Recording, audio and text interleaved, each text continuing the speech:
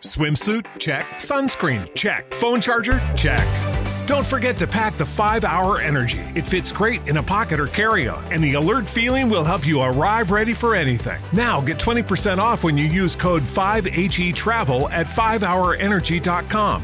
Expires April 30th. One-time use only. Not valid with other discounts. Remember, visit 5hourenergy.com and use code 5HETRAVEL to save 20%. As humans, we're naturally driven by the search for better. But when it comes to hiring, the best way to search for a candidate isn't to search at all. Don't search, match with Indeed. When I was looking to hire someone, it was so slow and overwhelming.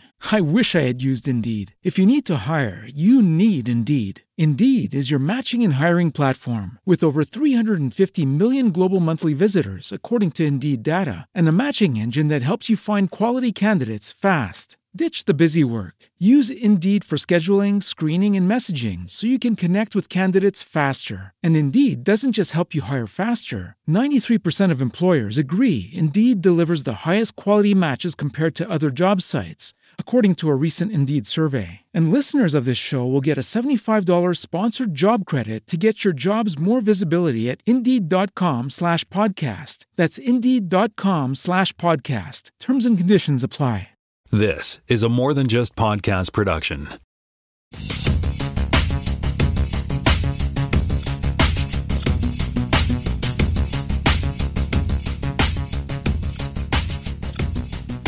Welcome to Spotcast, Season 4, Episode 47. My name is Tim Mitchell. I am in Toronto, Ontario, and I'm joined once again by Jonathan Kuline in Mississauga, Ontario. Hello there, kids.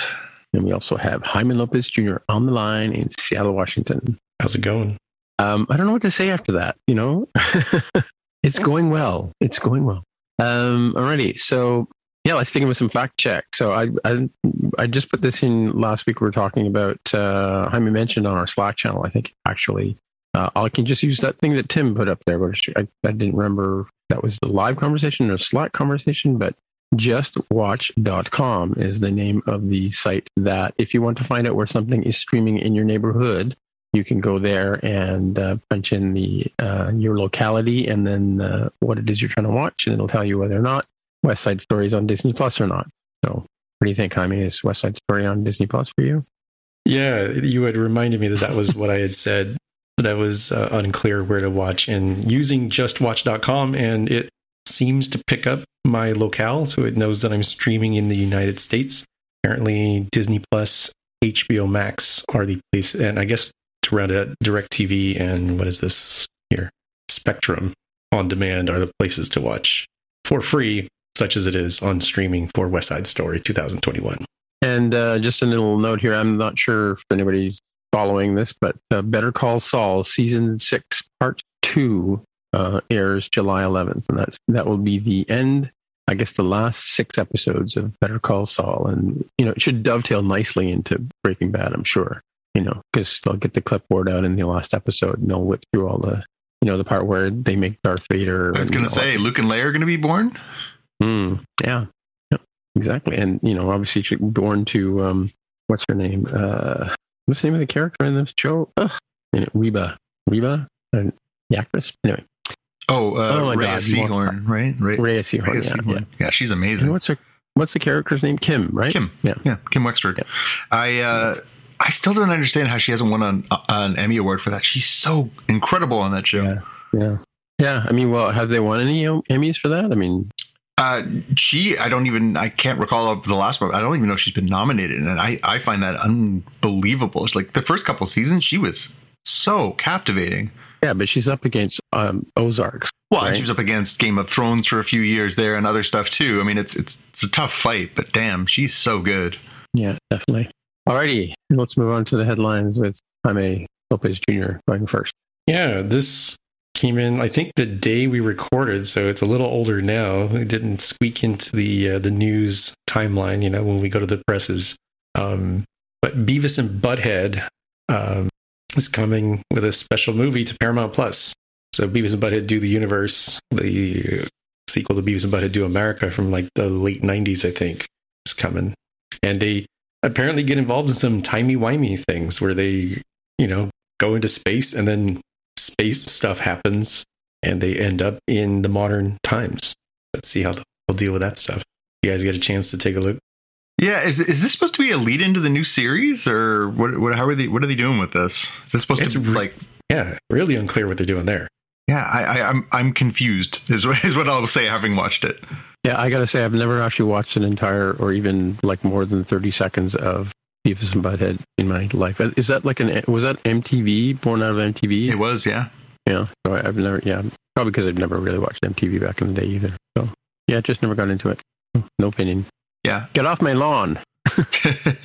I would watch this for sure, but it's only available on Paramount Plus. Paramount Plus. That's right. Yeah. Wait, you can use JustWatch.com to figure that out, right? Well, no, I mean, they're starting to be more and more of those South Park mini movies and stuff. It's the same thing. They are committed to expansion in Canada. If you want everything, you may have to make a choice at some point. Well, it's interesting, yeah. Well, it's interesting that like they're reserving that stuff to them because, you know, I think I've mentioned many times on this show that television in Canada is up to the buyers kind of thing. It's the same thing with the stock you get at Walmart or Best Buy. It's all based on what the buyers decide, you know, public wants, right? But if Paramount Plus, and well, in the same way that Disney Plus is doing the same thing, right? Because Disney is sort of setting here's the stuff worldwide, you know.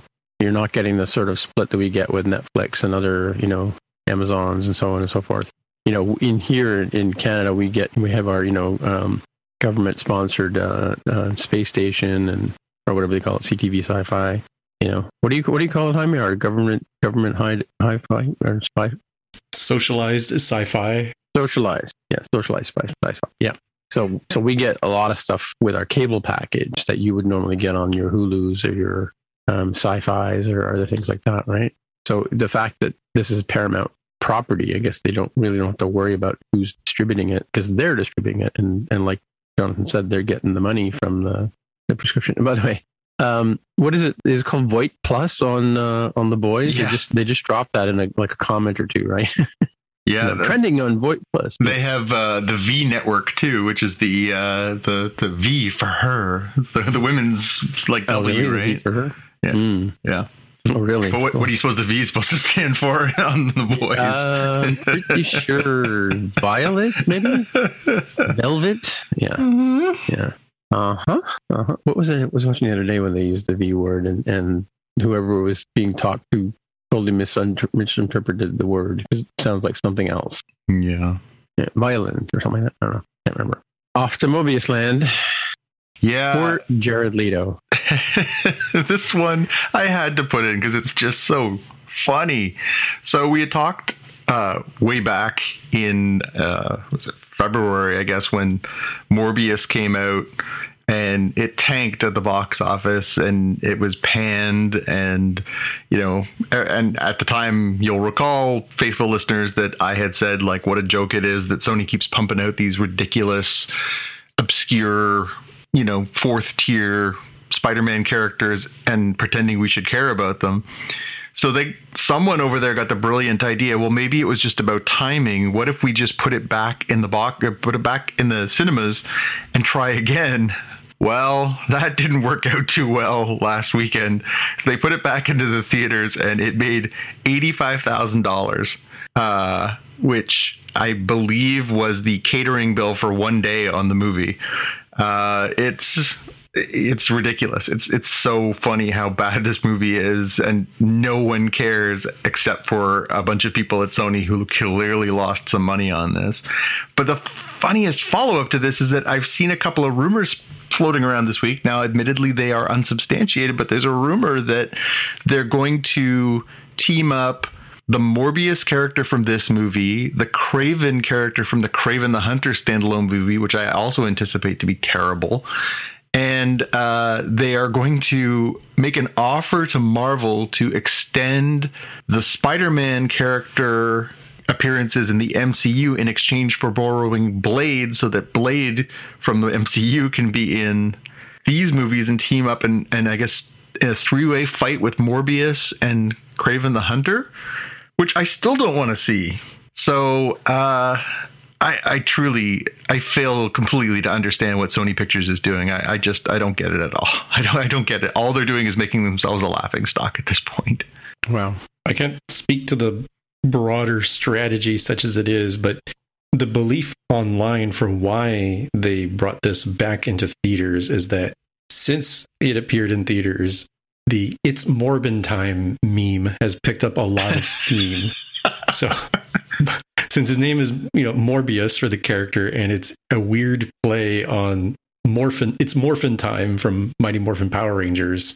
Apparently some guy tweeted back in like November, "It's Morbin Time."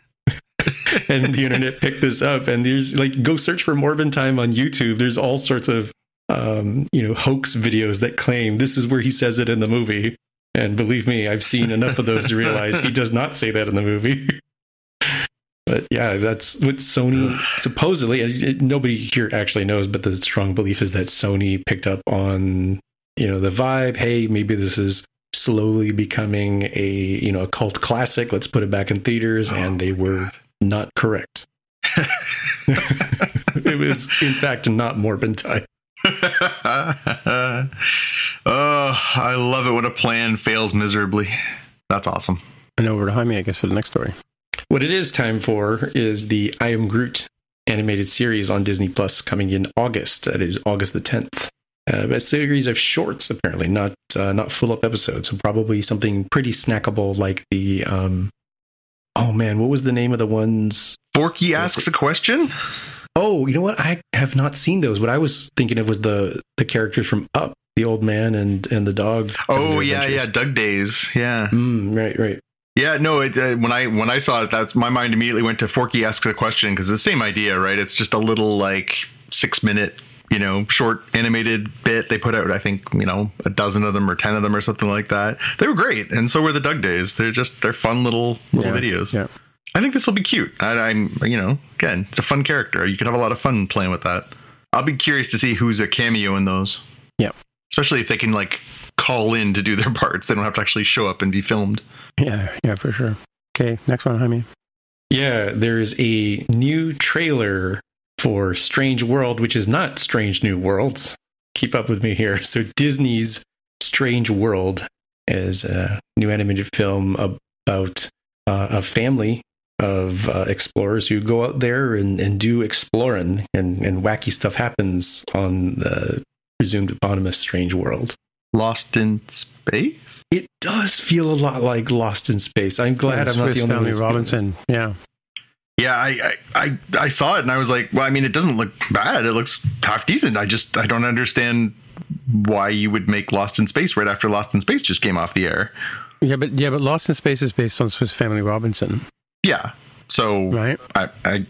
I still think the timing is confusing. Why would you do it so proximate to something that is so similar?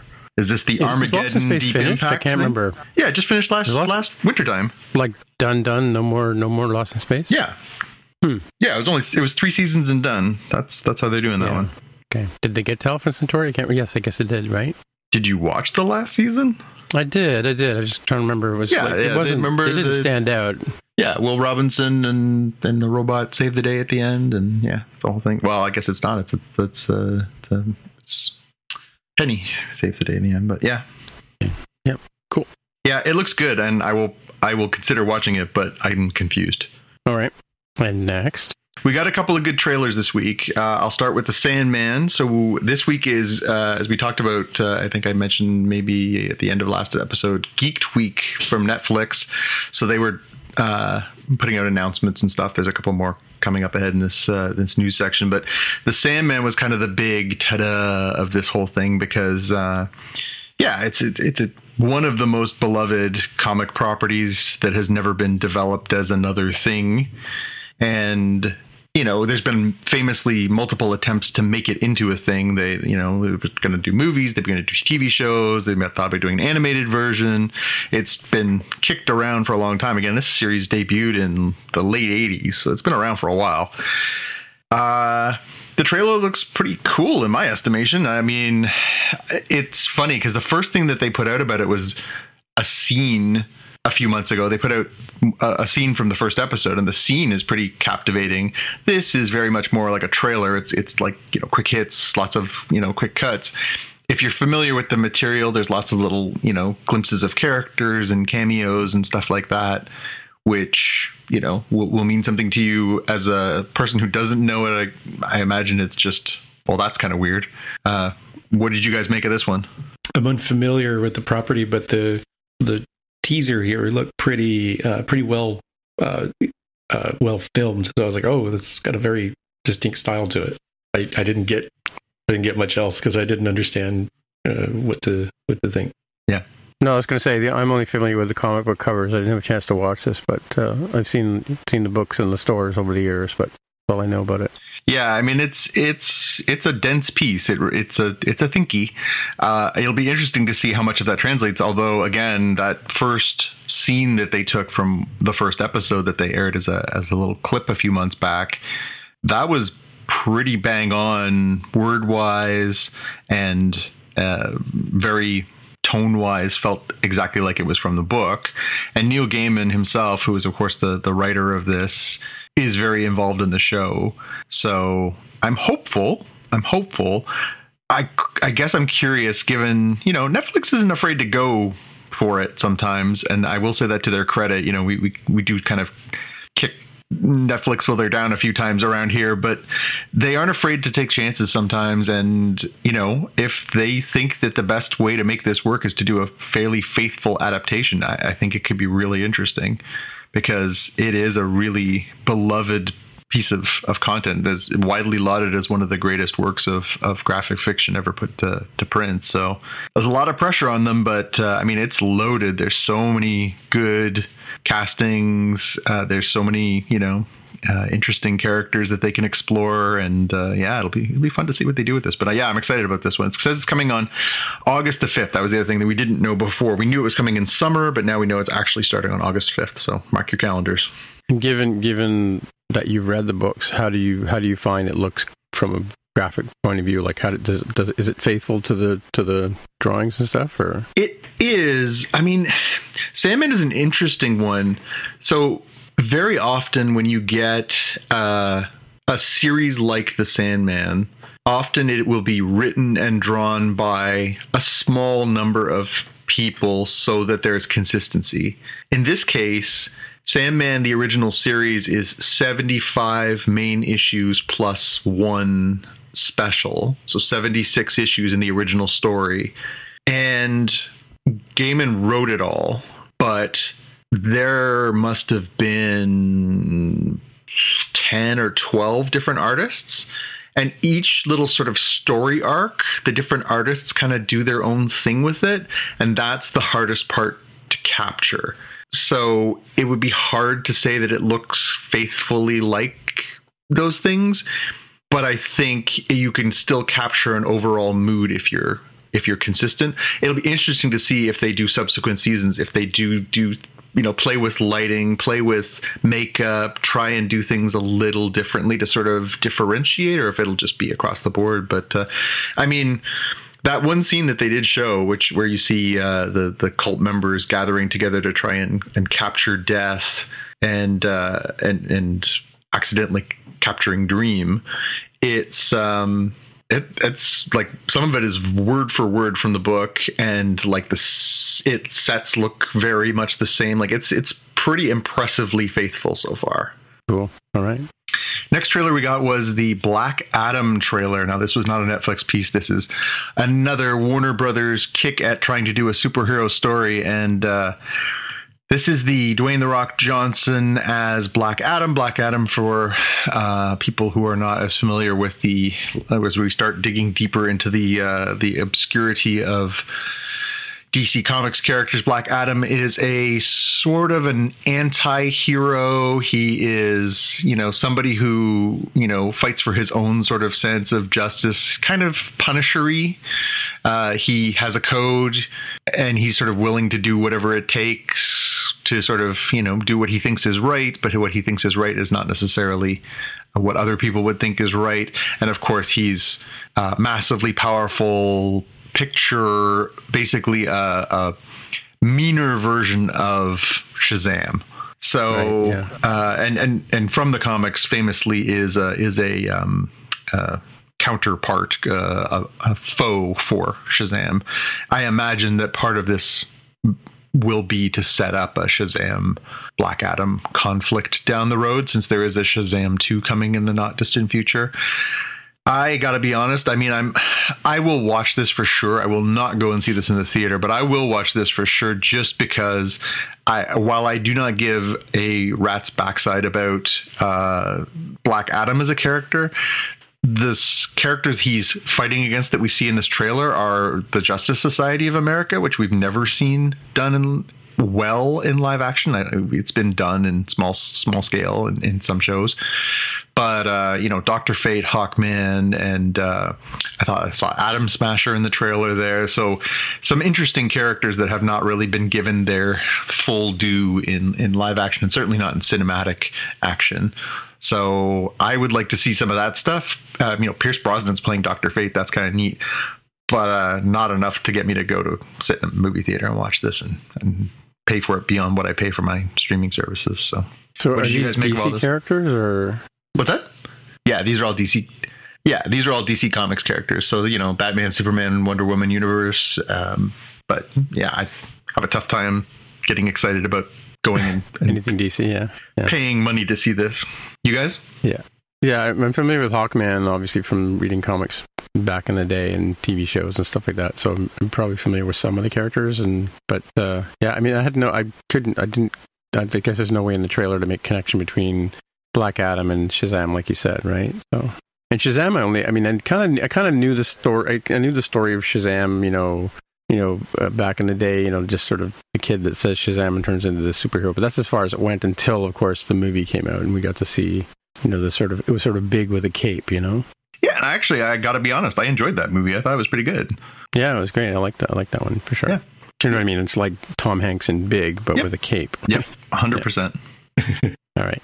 Jaime, did this entice you in any way? Are you excited for this? I'm excited to see it, but my desire about seeing it in the theater or not is still tempered by COVID stuff going on in the US. So it's hard for me to say, come October, will I feel comfortable? Will I want to see this one? I'm probably more interested in seeing it than you are, I think. I enjoy The Rock's movies in general. I kind of know what I'm getting in for. And having enjoyed the Shazam movie and what I see here, I'm like, yeah, seems good. It seems like a fun one to watch, but I would love to have a streaming option just to feel better about it too. Yeah. Well, yeah. I'm going to wait for the airplane ride or something before I watch this one. Yeah, maybe. Over to you, Jaime. Yeah, not much information here, but apparently Netflix is getting an animated Ghostbusters show from the folks who made Ghostbusters Afterlife. So I'm interested in similar to the cartoon that they used to have on Saturday mornings, kind of deal, right? Will it be known as The Real Ghostbusters Afterlife? I kind of wonder about that too, and you would kind of hope that why not resurrect the animation style and have the exact character models. I don't know where the voice actors are at the moment. Hopefully, they're all still around, but would be interesting to do that, right? Since they've done so much with the cast. So it's been so long since I saw The Real Ghostbusters. Was it the actual people who were in the movie that did the voices in the cartoon? No. Okay. No, they were decent approximations. Lorenzo Music did the voice of Peter Venkman, the same guy who did Garfield in the old cartoons. Yeah, I think I recall you mentioning that. Yeah, cool. Yeah, I'm curious to see what they come up with. So next is up this Marilyn Monroe thing. Yeah, I'll read the title here because I feel like it tells you everything you need to know. It is Blonde. Everything you need to know about Netflix's new adults-only Marilyn Monroe movie, which is going to star Ana de Armas. So how can they control that? It is, I saw this in the article where, so it's let me make sure I'm careful because I think they gave a difference between US versus other folks. An NC-17 rating. Oh, I see. Okay. So we get to watch Ana de Armas play Marilyn while she has relations with actor playing John Kennedy or Joe DiMaggio or whatever else. What's the? I mean, that's an unusual direction to go. Yeah, definitely. Yeah, it sounds like what is it? Is it like the Brown Bunny from? Oh yeah, 20 years ago. Well, and there's been a few movies like Henry and June. There's been a few movies that were legitimate, but also pretty explicit. Yeah. Oh, I found the rating on the opposite end of so the film is NC-17 in the US of A, and the equivalent is an 18 rating in the United Kingdom. Don't know what Canada uses. Yeah, I mean, I would imagine that there's probably either a single X or an R or something. I don't know. We'll have to address that one for next week's fact. Don't we have a PG-17 or something like that, or like no? I don't think it's a PG-17. There may be an AA. Or pretty good 17, maybe. Pretty good 17. Pretty good, yeah. 17-year-olds will sit through this one. Yeah. Speaking of Netflix's Geeked Week, as I mentioned earlier, today I saw this as Geeked Week, I should say, continues. Inside Job Season 2 was announced today, and I think I mentioned that on a previous show. Inside Job is sort of a spiritual successor to Gravity Falls, a much beloved short run series on Disney. It is it's one of my favorite Netflix shows. It's sort of very over the top. These people who work for this sort of black ops sort of wing of the government, keeping the secrets that the government wants to keep kept secret, like lizard people living among us and all kinds of conspiratorial things that seem ridiculous but are actually true. It's such a fun series, and I'm really looking forward to that one coming back. My youngest son and I have really dug the first season, so he was just asking me a couple weeks ago. He said, when are we getting season 2? Or it's not season 2, it's season 1 part 2, I believe is how they're referring to it, but a second chunk of episodes anyways. Yeah, I'm pretty sure I watched that. This one where they have like the sort of war room and one of them's an alien and like that. Yep. Yeah. Okay. Yeah, I'm pretty sure. Yeah, it's good. It's really, I thought it was funny. I will just do some real-time follow-up and tell you that apparently the ratings in Canada are GPG 14A and 18A. 18A accompaniment is persons under the 18 years of age or younger must be accompanied by an adult. Take your grandma. Yeah, come on, Grandma. We're going to watch a dirty movie. Yeah, she might. Oh, and then there's R. R is restricted, 18 people or older. And then there's A, admittance restricted to people 18 years of older. Sole purpose of the film is the portrayal of sexually explicit activity and or explicit violence. Really? So perhaps it will be rated A here in Canada. Who knows? We won't know until we see it. Yep. Or then we'll be able to unsee it. Who knows? Or do you have any?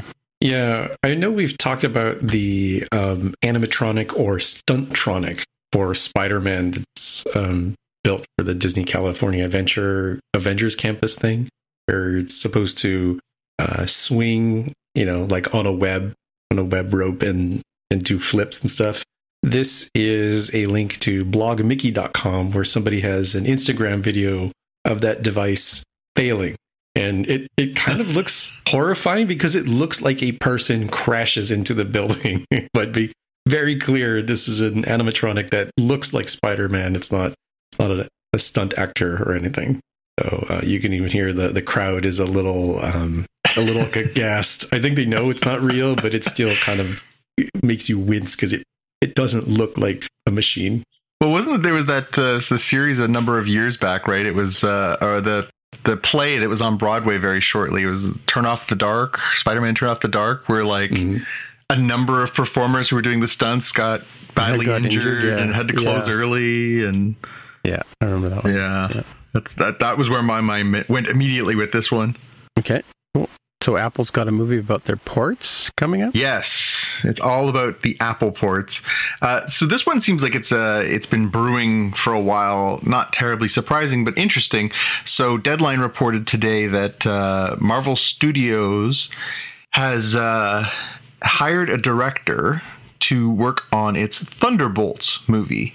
So Jake Schreier is apparently set to direct the new film. But they haven't even announced the film yet. So it's interesting. But apparently it is going to be essentially a Suicide Squad-esque type of adventure. Now, Thunderbolts, for those who don't know, is a comic book that ran for a very long time, probably a decade and a half at least, that centered around the idea that Zemo, who you guys are both familiar with from Falcon and the Winter Soldier, and of course from Captain America: The Winter Soldier, Civil War, Captain America Civil War, Zemo basically assembles a group of villains, disguises them as heroes, and then is sort of working both sides of the fence, leading this superhero team. The rumor, according to this piece, is that potential stars in this Marvel Cinematic Universe version could be Zemo, Yelena Belova, so the new Black Widow, the Taskmaster, Abomination from the Hulk movie, who we've seen teased in a couple of other trailers, the U.S. agent, of course, John Walker from Falcon and the Winter Soldier, and maybe even Winter Soldier himself, Bucky Barnes. This is it's interesting that they've gone as far as actually, according to this, hiring Schreier, who has done a bunch of other stuff. He did a movie called Paper Towns. He's done a bunch of different projects. It's interesting that he's already been hired and is go ahead and work on this thing, when Marvel's pretty famous for sort of pushing out 2-3 years down the road and telling you what they're working on. So it's interesting that this is all out there and they haven't actually announced they're doing this officially. Cool. So it's like a Suicide Squad Marvel version? Is that the gist? I'm not familiar with the comic, but that's what it kind of sounds like. Yeah. I guess the differentiation between Suicide Squad and this is that the Suicide Squad are criminals being criminals, doing heroic things to get their sentences cut, and if they don't do what they're told, they get killed. The Thunderbolts, the idea is that they organize themselves under Zemo, and they are portraying themselves as the good guys while really being the bad guys. So similar in that it's sort of the bad guys doing the right thing for the wrong reason. Yeah, but there's definitely a tonal similarity for sure. I see. But it'll be interesting. I mean, there are enough of those sort of gray area MCU characters, as I listed off some of those ones earlier. There are enough that are sort of, willing to take a life if they feel like it's necessary, and all that stuff. So yeah, it'll be interesting to see if this comes together. Just in the same way, I mean, we've talked about it on previous episodes, but they've been telegraphing that they're going to do a Young Avengers type project. They've been telegraphing that they're going to do a Thunderbolts kind of deal too.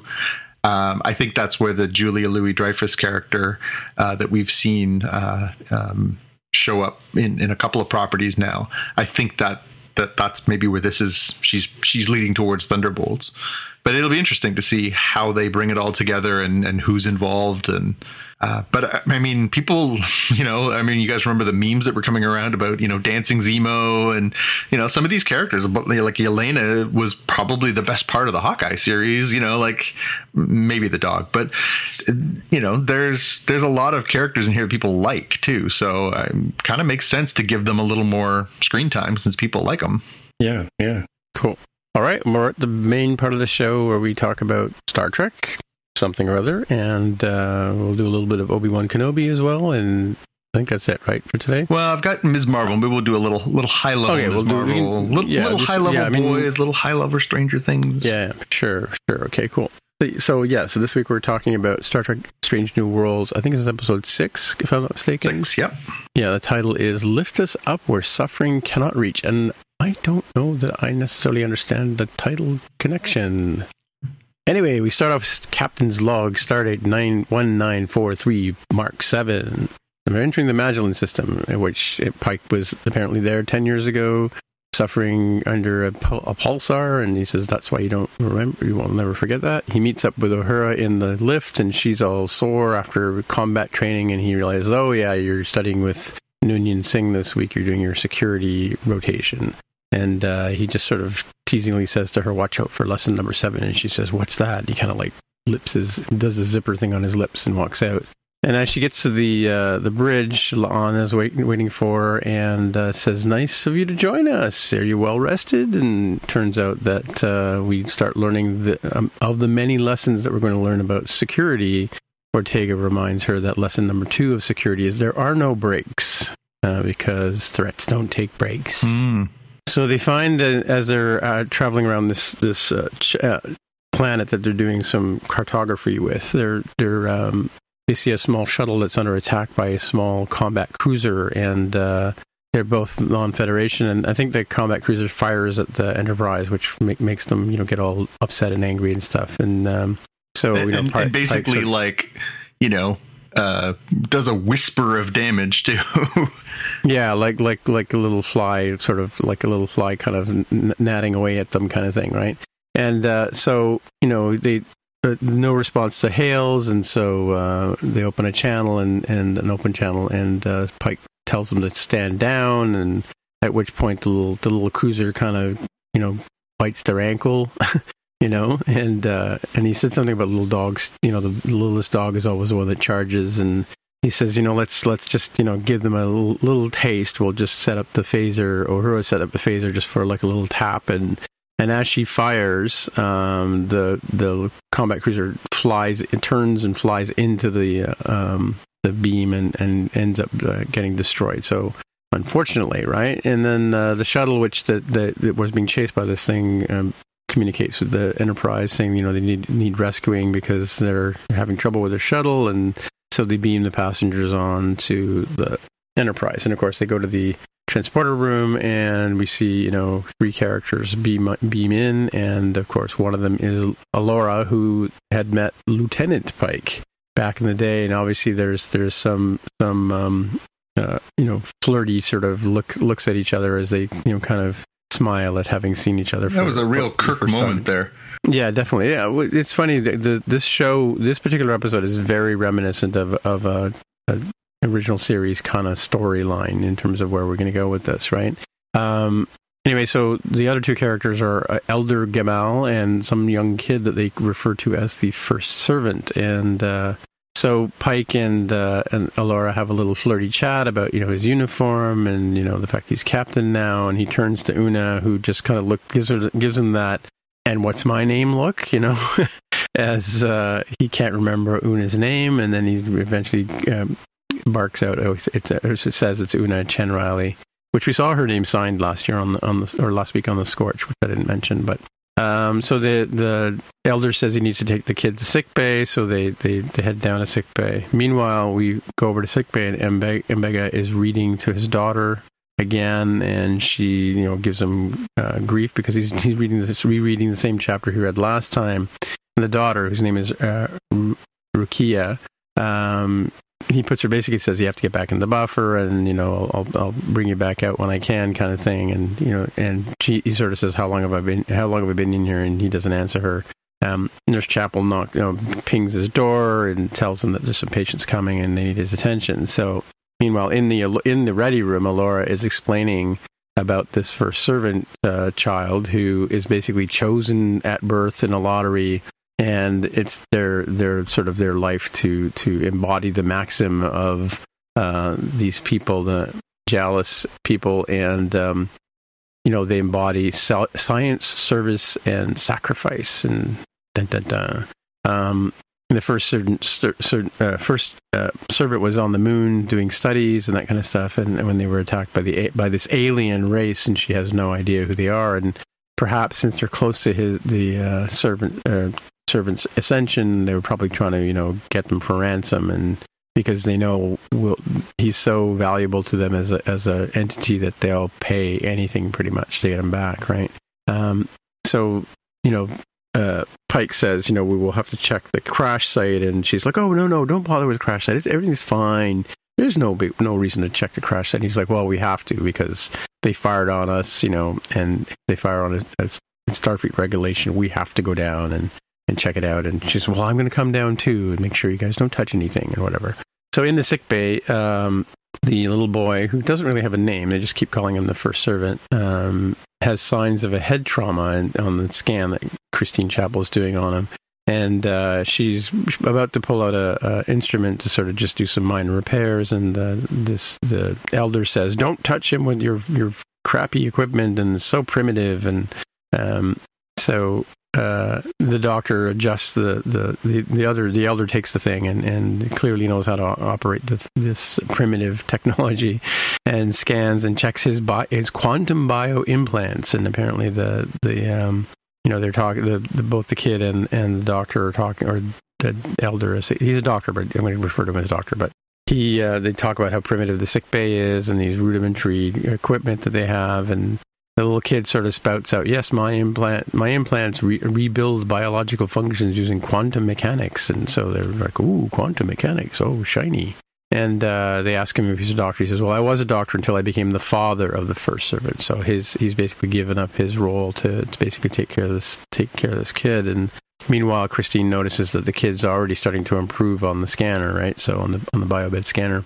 But Mbega, of course, is like, what's this technology? Perhaps I could use it for my daughter, without, saying so much. And he sort of asks them about that. And, of course, the elder, tells them they have no disease on their planet because of this technology that they're able to use, right? So on the crashed ship now, Uhura and Noonien Singh are coming in with phasers drawn, and they're looking for life signs and things like that. And Uhura goes to touch a panel, and, of course, Noonien Singh says, you flunked lesson number 3, security, don't touch anything, use your tricorder, because if you touch something, like on a Klingon ship, for instance, the last thing they'll do is make the ship blow up just by you touching a panel kind of thing. And Uhura says, well, there's no danger here. She uses a tricorder and finds that they've erased all the memory banks on the ship, right? So meanwhile, Spock, who's digging through the debris, finds a skull cap looking tech, sort of a little yarmulke thing with like extra arms on it, and kind of goes and raises his eyebrow and that kind of stuff. Alora comes in, and she's with Pike, and she digs around. She finds a coin, and she explains that this coin is an oath coin that they give to the guards to protect, who give their lives to protect the first servant. And she's curious now as to why they would find one of these coins on the ship, and she and Pike discuss, going and questioning the guards. She suspects one of her guards is involved in the kidnapping plot, right? So, of course, he's like, well, you can hang around here as long as you like. And she's like, no, we have to get back to the planet to continue the ceremonies. We've got a lot of stuff to do. My schedule's full, And he goes, well, I'll come with you. And she says, well, no, foreigners aren't welcome. You can't come. It's like a whole private thing. And he goes, well, what about friends? Are you allowed to have friends? And so they kind of, wink at each other, and, they look at their boots and decide about how nice they'd be looking, knocking their boots together. But, so I'm using Jaime's. I've never heard that expression before, but I'm going with it. So she decides when she's down on the planet, she's going to shake the tree and see what falls out, is what Pike says, and she's going to inspect the guards and see what's going on. And as she says this, Pike unclips his phaser because he's expecting danger, Will Robinson kind of things going on, right? Spock shows up on the sick bay and shows the skull cap to the elder Gamal, and of course he's never seen this before. I don't know where you got that from. I have no idea what that is.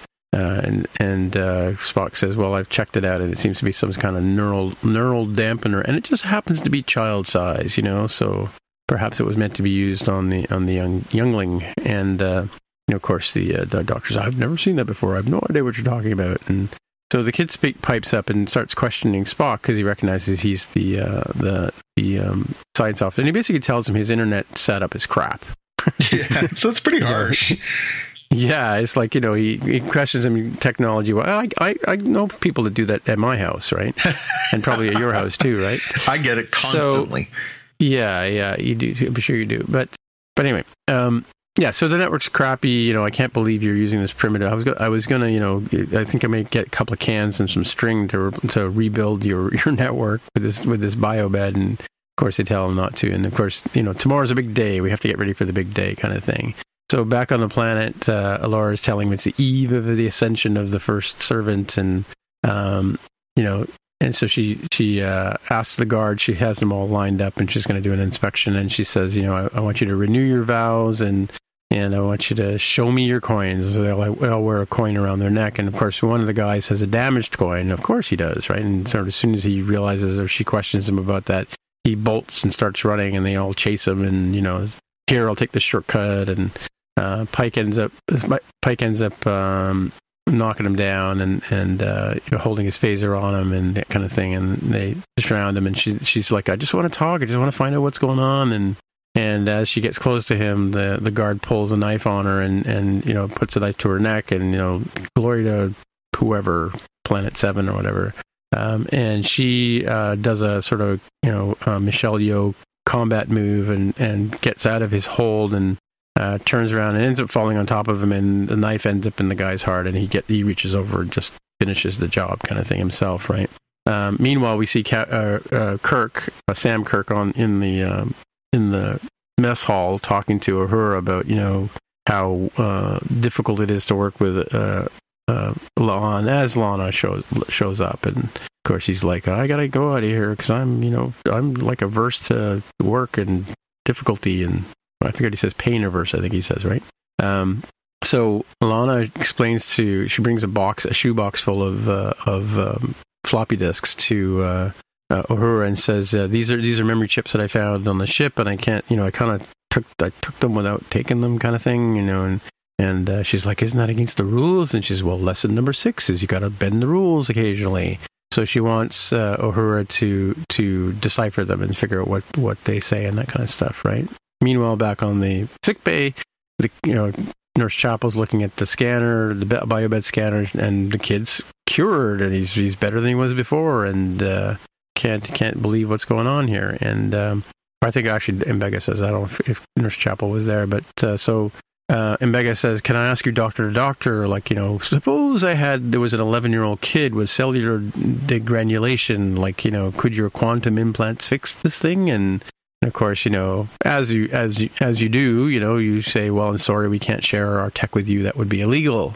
And so there's no way I could tell you how this would work. Meanwhile, the camera pans over to the kid, and his eyes are open. He's actually listening to this story as he hears what the elder's telling the doctor. And so back on the planet, as Jaime predicted, Alora and Pike knock boots. That's all I have to say about that. Good 10 minutes wasted knocking boots, I guess. And of course, she's the old Star Trek trope. Oh, you should stay here and be one of us, and then you can join us. And he tells her the story about how in 10 years he's going to have this accident, and there's nothing that Federation doctors can do to solve it, and I'm just going to be really bad. And she's like, well, you should totally come here. Our doctors have all this tech; they can fix you as long as you become one of us. As long as you join with Landru, right? You guys remember Landru, right? Oh, yes. Yes. So Uhura has found more information than the bare minimum as Lana should expect what she'd get. She's found more. She's found things about the roots of the language, and shows that there's more to it than this. And she shows seeing the report, and she says, tell me what the captain says. He says, no, this is your work. You should present it. And at which point, as we were talking about a couple of weeks ago, she says, yes, sir, to, a female saying to another female. She said, yes, sir, to the senior officer. And which, of course, comes from which makes total sense, because back in the early Star Trek, you refer to the senior officer as sir, as opposed to ma'am or whatever. And Mega comes into sickbay now, and he hears kids playing. Of course, guess who those kids are, right? And so he finds that the first servant has figured out how to get her out of the buffer, and they're playing. He's made a hopscotch game for her to play, and so Mbega's like, you got to get back in bed, and he picks her back up and puts her in bed, and basically sends her back into the buffer for another chill session. And the kid talks about how he asks her how he figured out how to get her out of the buffer, and he's like, well, I checked all your computers, I couldn't find anybody that of that description, so I sort of figured it out and figured this is where I would put you if I wanted to hide, kind of thing, right?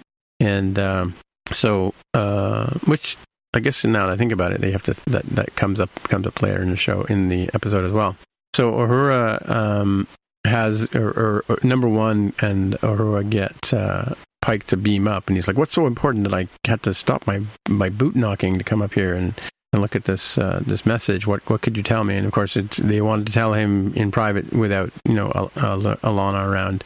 And basically, they find that based on the roots of what they found, the language is the same as the Majalis, and in fact that these people are descendant from them. So, and the sort of question is, why would you leave such a paradise as Majalis to go off and live on this I think they called it Prospect 7 was the planet that these people are coming from, right?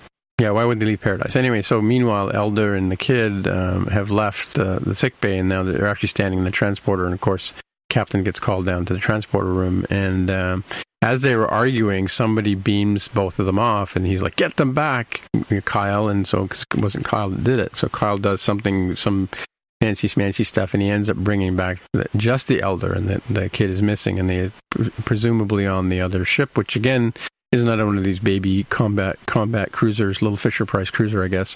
And it's trying to go to warp, and of course, so Pike says, throw a tractor beam on them, prevent them from going to warp, kind of thing. And meanwhile, the ship, even though it's in a being held in place, tries to go to warp anyway. And so as he says, well, you got to let him go. We can't hurt the kid. And so they let the ship go. And as they do, as he disengages, the command he gives them, the cruiser ends up blowing up because it's going to warp and it's being held back and kind of thing, right? So of course now he's got to explain to Alora. She's pissed because you were going to protect them, and now our lives are ruined, and we're going to fall into the sea or fall into the lava. Because actually the people again, I don't know how people evolve in these kind of situations, but the planet is floating above the lava fields. It's Cloud City, basically. Yeah, Cloud City, exactly. That's the title, Tim. I was waiting for you to get to this point to say that's where the title comes from, and it comes together at the end. Oh, lift us up where suffering cannot reach. Okay. Oh, I get it. Okay, yeah. All right. So, so Laura's pissed, you said he was safe, and our world is over, we're going to fall into the lava, and we're going to die, and, if the first servant doesn't ascend, we'll fall to our deaths, kind of thing. And he's like, how could all this depend on the one kid? Like, don't you have another kid you could use for this or something? And so on the ship, on the bridge now, they're trying to figure out how this could have possibly happened. And Uhura sort of says, I kind of know. And she accuses Eldar, and he's like, you're delusional. It couldn't possibly be me. And she says, well, I happened to check the records, and there was a full bio scan of the kid. And of course, he's like, well, I'm his doctor. Of course, there's a full scan of him. And she says, yeah, but you also made a scan of yourself, a bio scan, scanned your bio pattern. And with having the bio patterns and sending that information over to, it's like the public key, right, Jaime? If you send that over to the other ship, then they can lock onto you and beam you off. And and of course, that's lesson 7: leaves no stone unturned, as Noonien Singh is apt to tell us.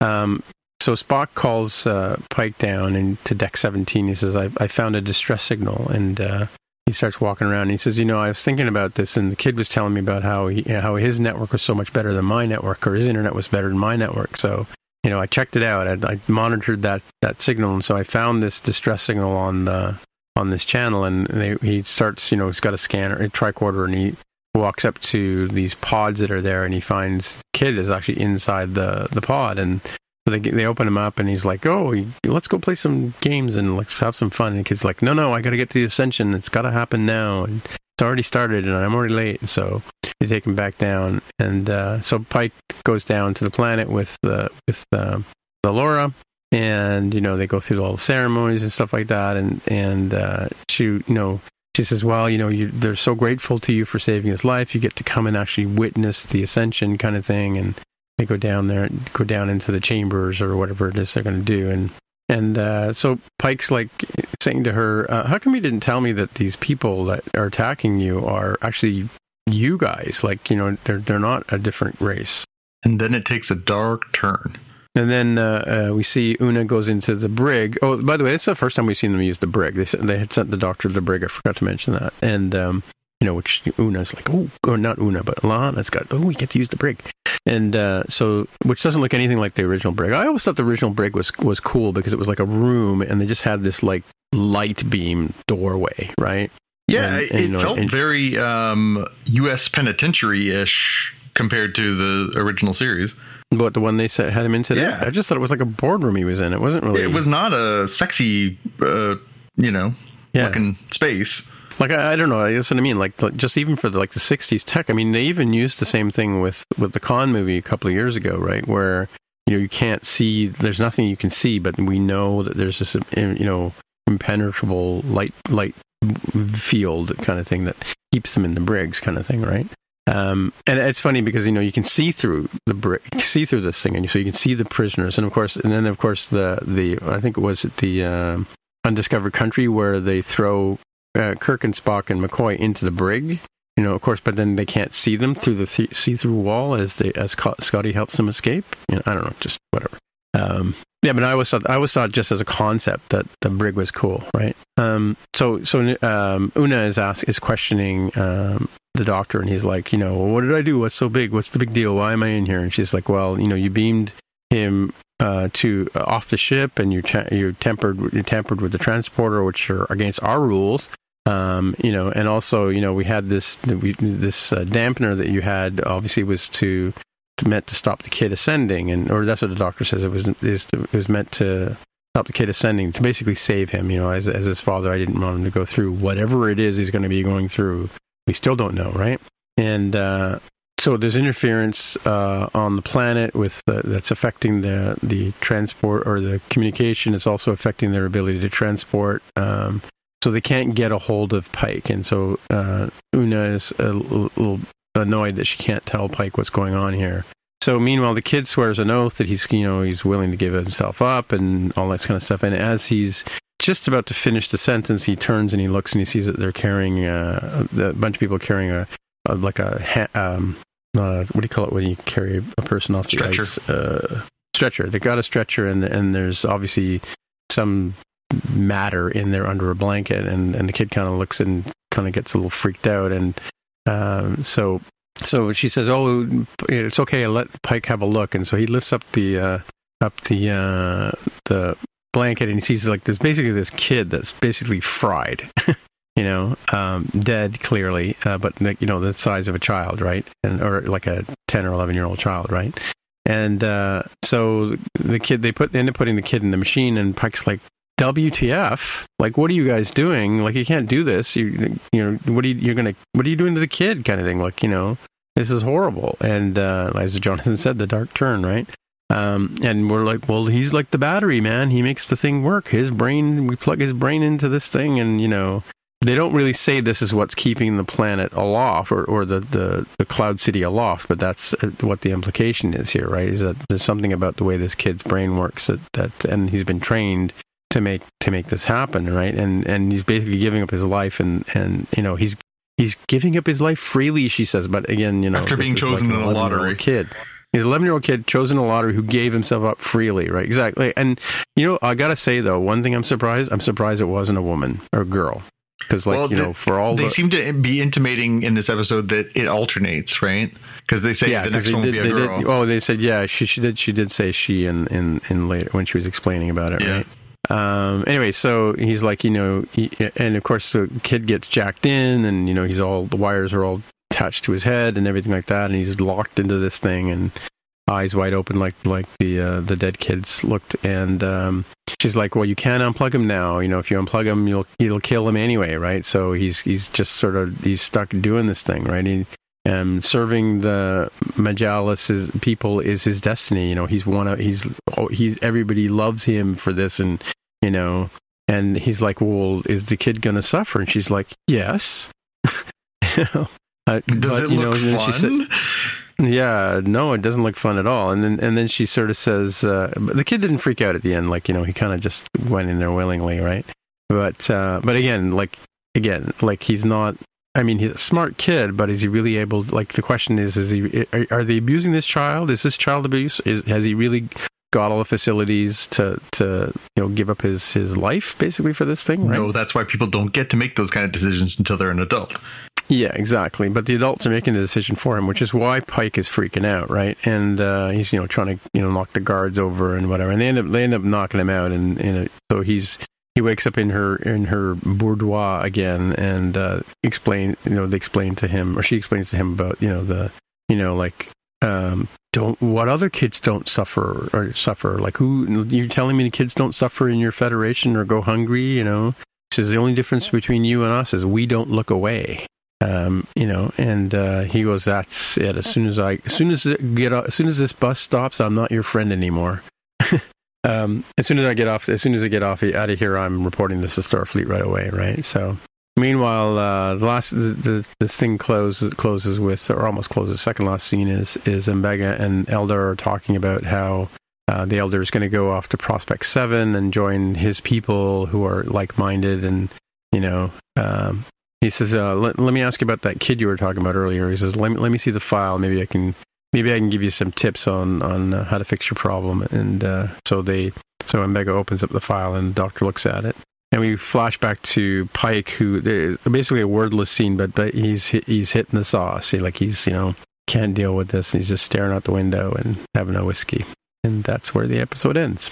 So kind of like you're right. Like it kind of, I don't know if you got I mean, I got the sense that this kid, had some sort of duty, and he was, he was going to be the smart leader of the planet or something like that, or he was, his IQ was augmented or something. But I didn't get the sense that he was going to be, the human battery plugged into this thing, or plugged into the computer to be the central processing unit or whatever it is, right, that keeps this thing aloft. Did you get that sense throughout the show, John? Or yeah.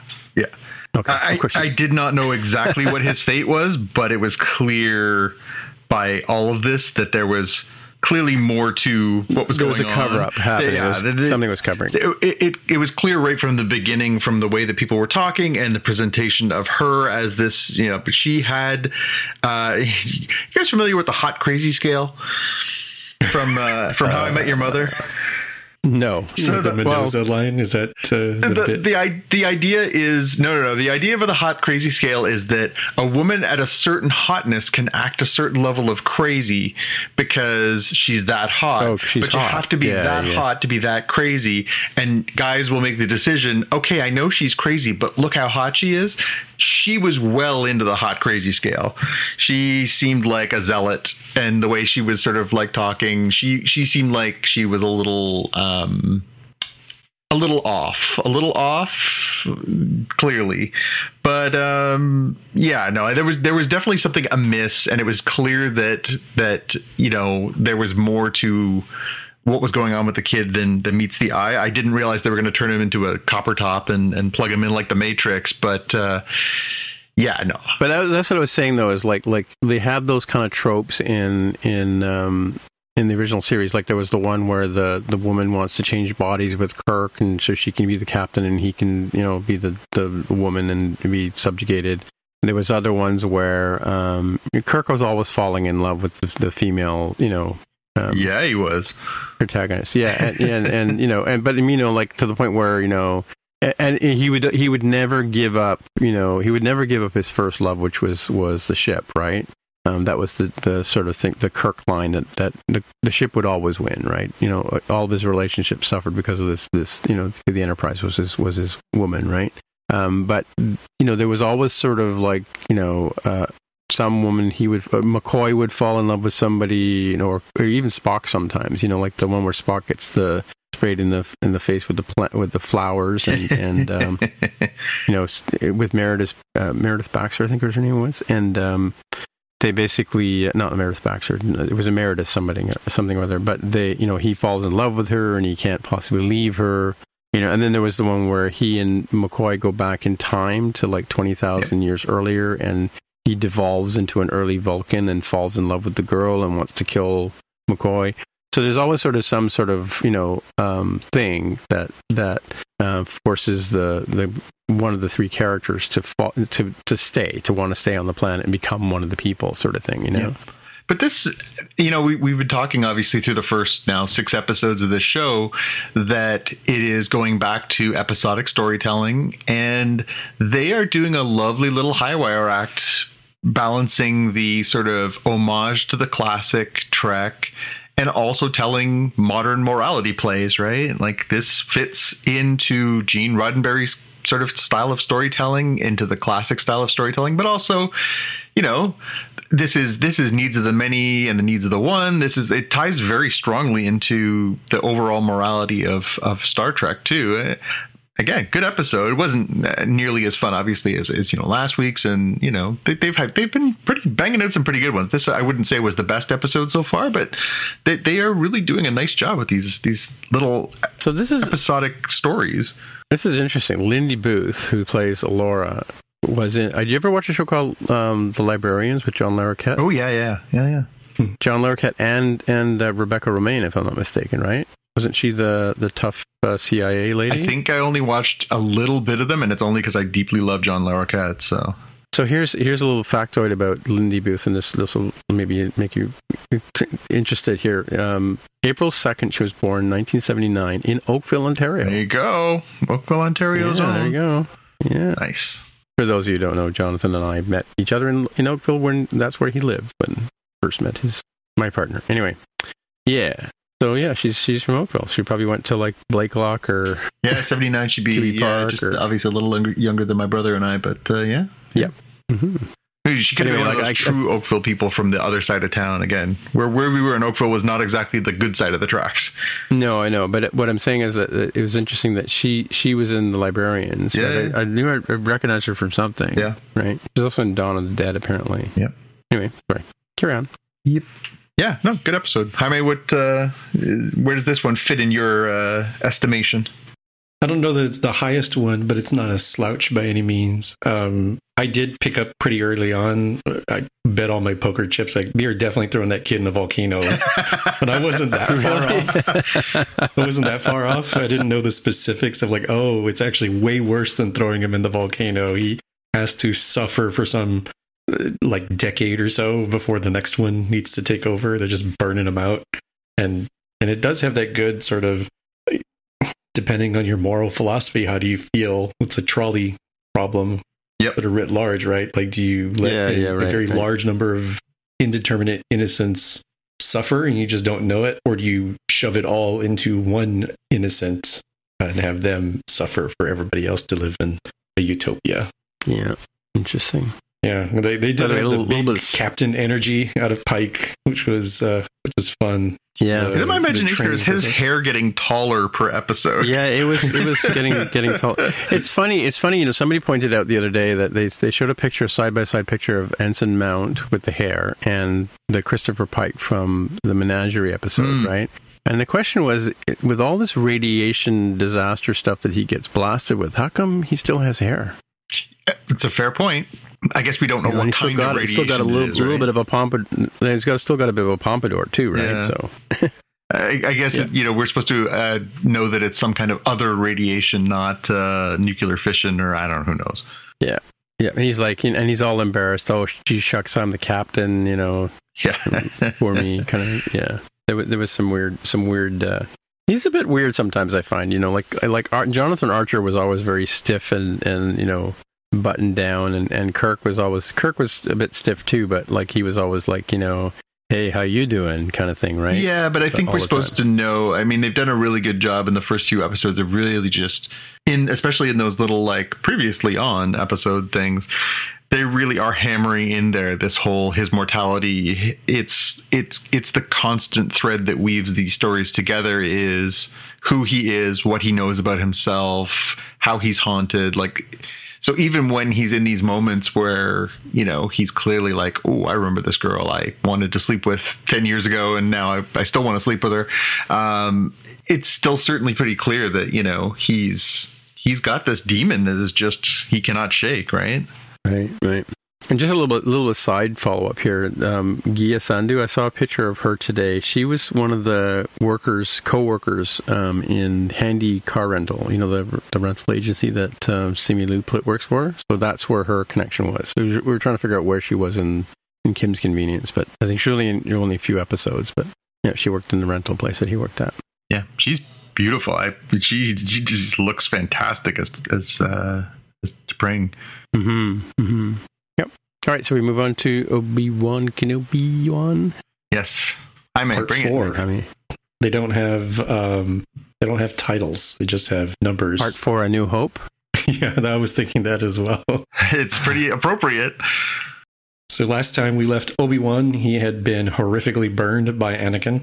So he gets placed into the Bacta tank to start off this episode, and he's having some real bad dreams, nightmares.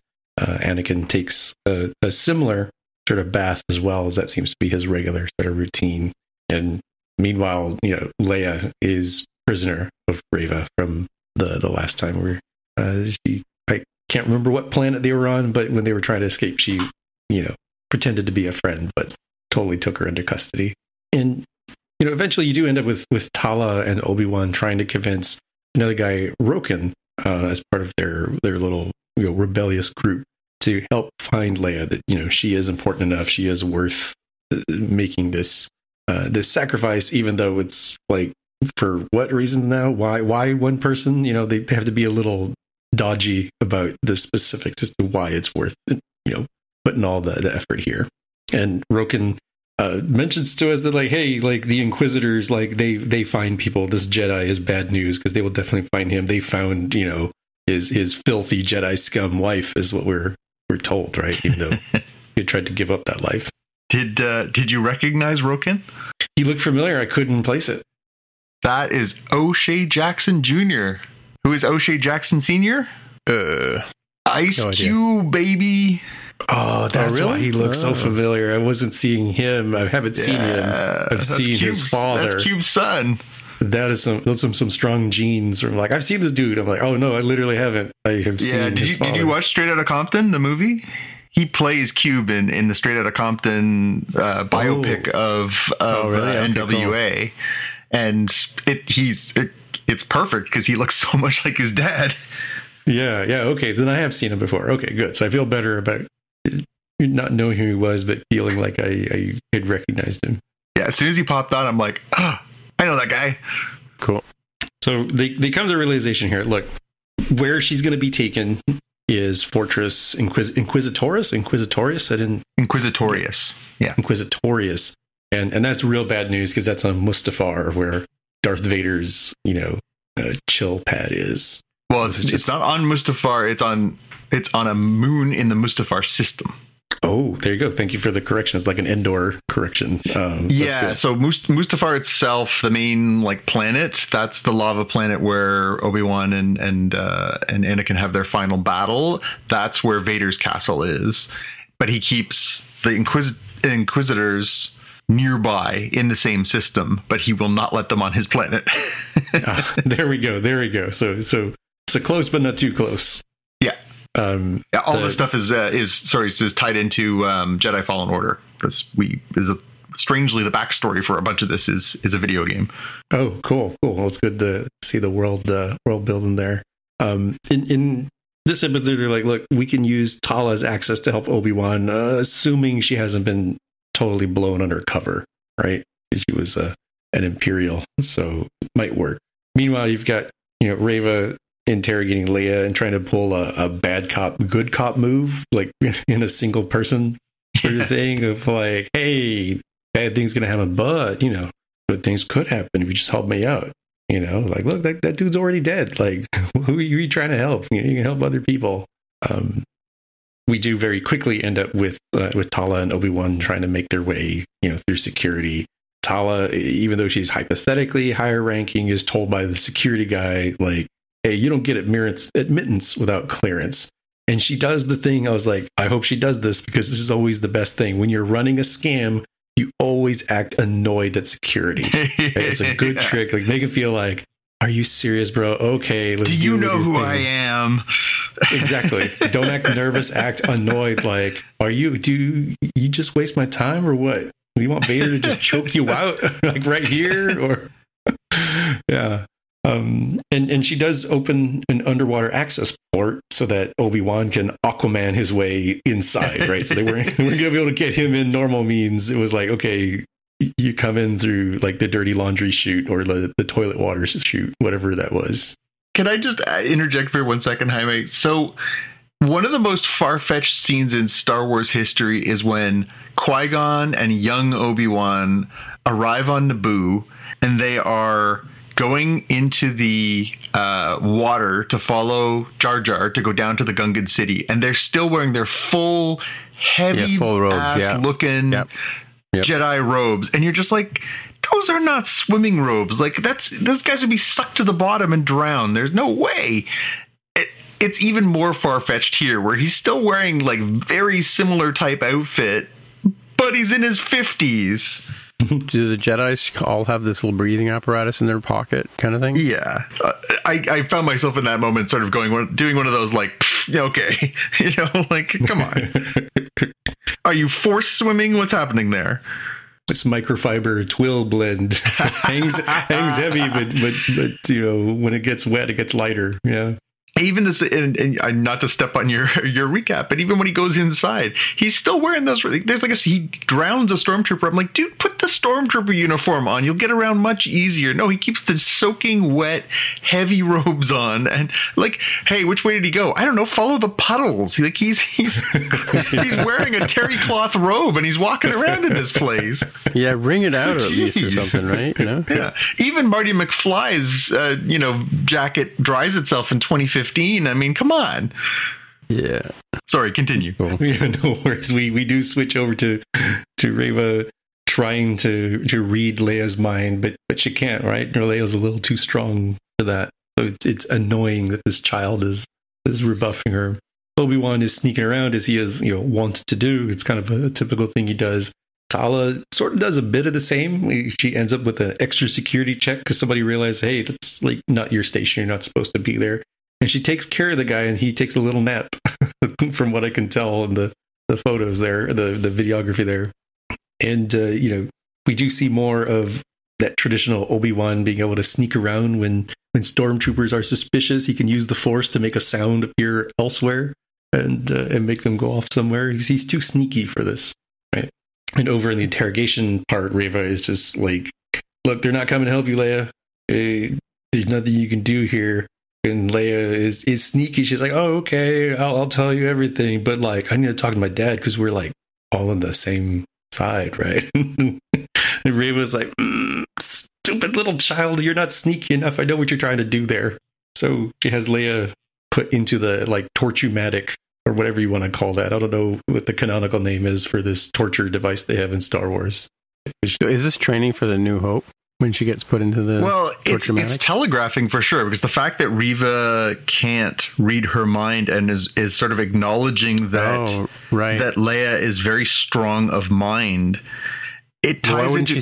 There's a line that Vader delivers, which in the moment you don't really think about, but when you add the retcon of her being Anakin's daughter, she has Force sensitivity, and in A New Hope, Vader says her resistance to the mind probe is actually quite impressive, basically.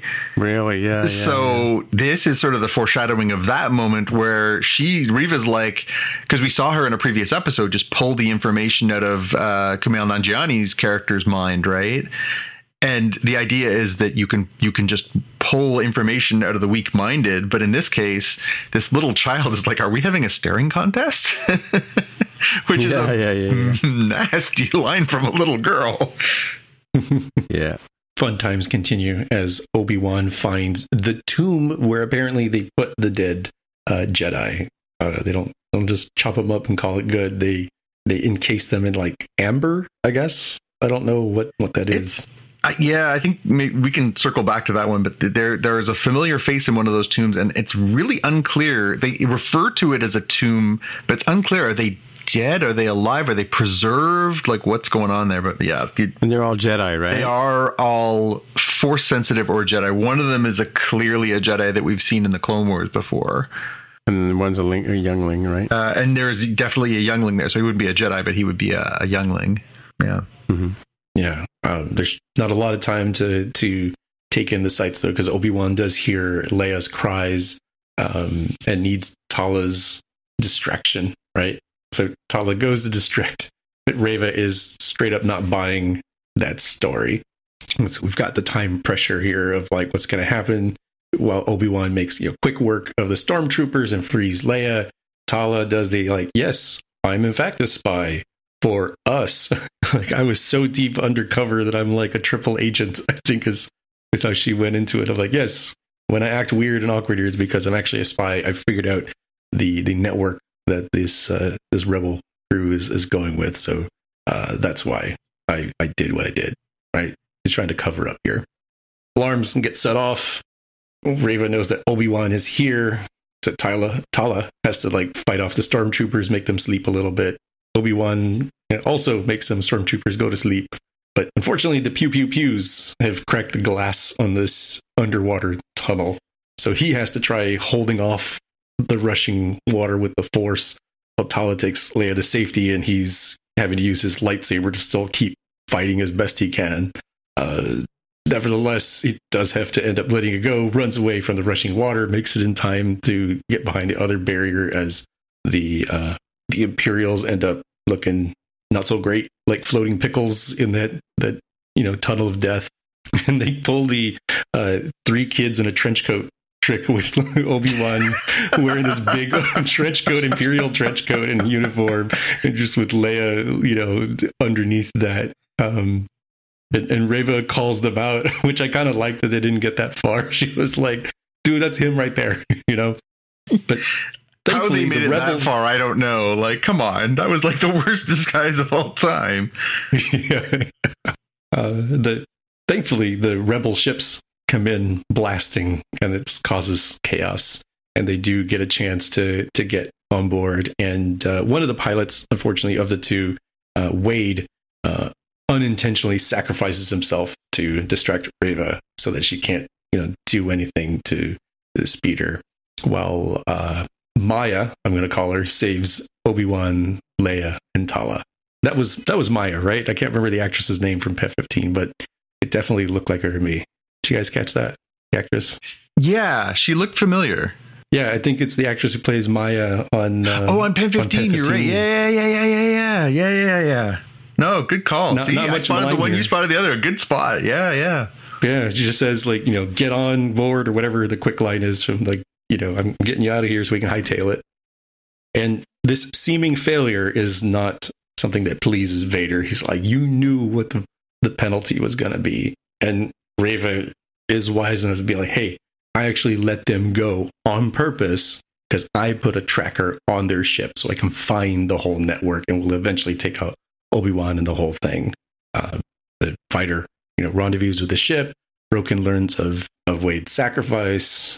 Leia. Well, actually, before you get too far, I just want to ask, like, wouldn't you think that, like, when do these rebel guys sort of go, should we check and see if they've let us go or have a tracker? Because also, the scene in A New Hope when Leia says, come on, they let us go. It was too easy, right?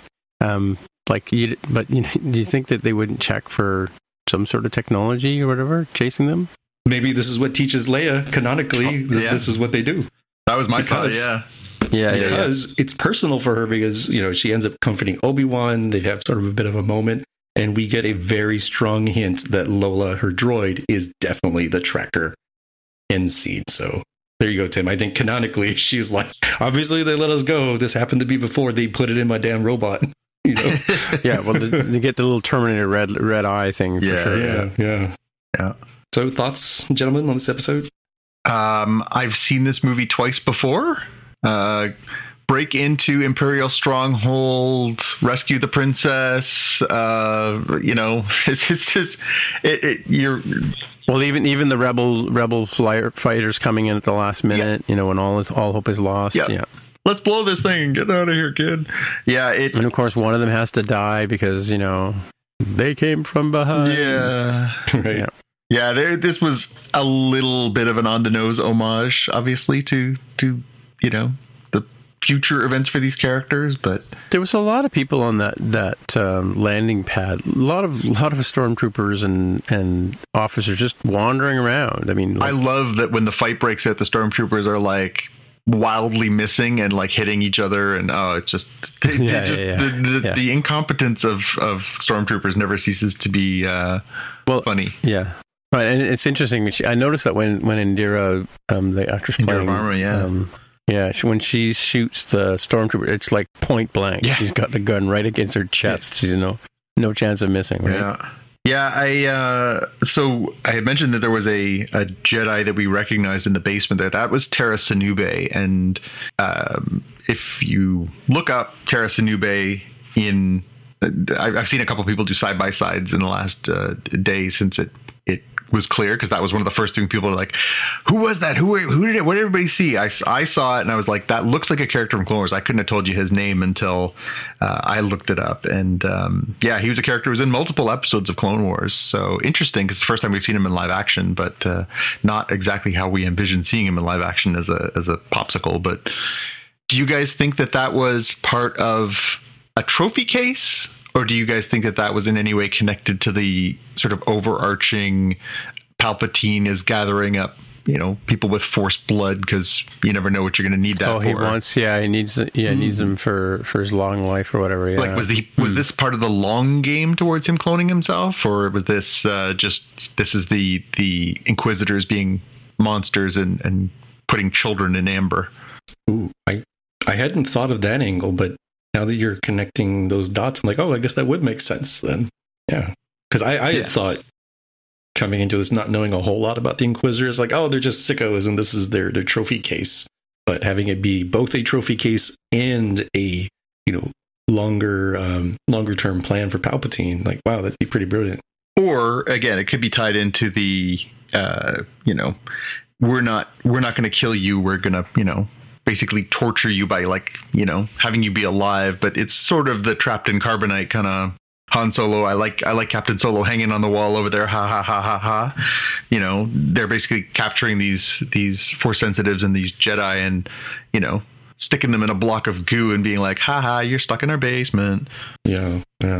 Okay, I have a quick aside, and this occurred to me after our discussion last week, but I have to ask you two this question.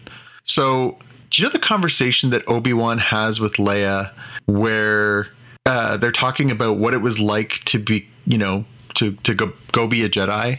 And he says, yeah, it's really upsetting when you're a little kid, they take you away and they take you to the monastery or the temple, and you end up becoming a Jedi. And he sort of says, I think I had a brother. I kind of remember like what my family looked like a little bit.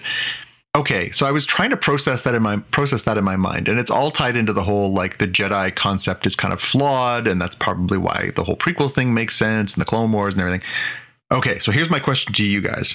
If the Jedi are scouring the galaxy looking for Force-sensitive children, and they're taking them away... Kidnapping them? Yeah. We're not going to say kidnapping. Yeah. We're going to say taking them away to be trained. Why did they let them keep their last names? What do you mean? Why would it be, Obi-Wan Kenobi and Qui-Gon Jinn? Why wouldn't you be Brother Obi-Wan and you lose your last name so you don't have that attachment, so that you're not tempted to be part of that family? But it could be a different name. It could be that they take them away and give them a different name. Right? Anakin Skywalker is Anakin Skywalker.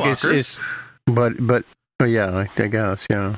And they don't. It's not like Luke when they're training. But he becomes Darth Vader, though. I know, but that's an honorific that Sith give, right? But it started sort of grinding my gears in my brain as I started thinking their whole mantra, which we know as we watch all of these different parts of Star Wars and read the books and play the games. Well, it's like they call the brother and sister the Inquisitors. They take them away. Same idea, right? Yeah, but they do it. They do it correctly. The Jedi are lousy. That's why they lost. But that's the whole point. Like, isn't it a fundamental flaw to let them keep part of their identity? If the whole idea is that you are taking them away to basically conscript them for the greater good, why let them keep any part of their identity? Why not either call them the second sister and second brother, or have them just have a first name like, Sting, Prince, and Madonna, and have them give them a lightsaber and say, you aren't that person anymore?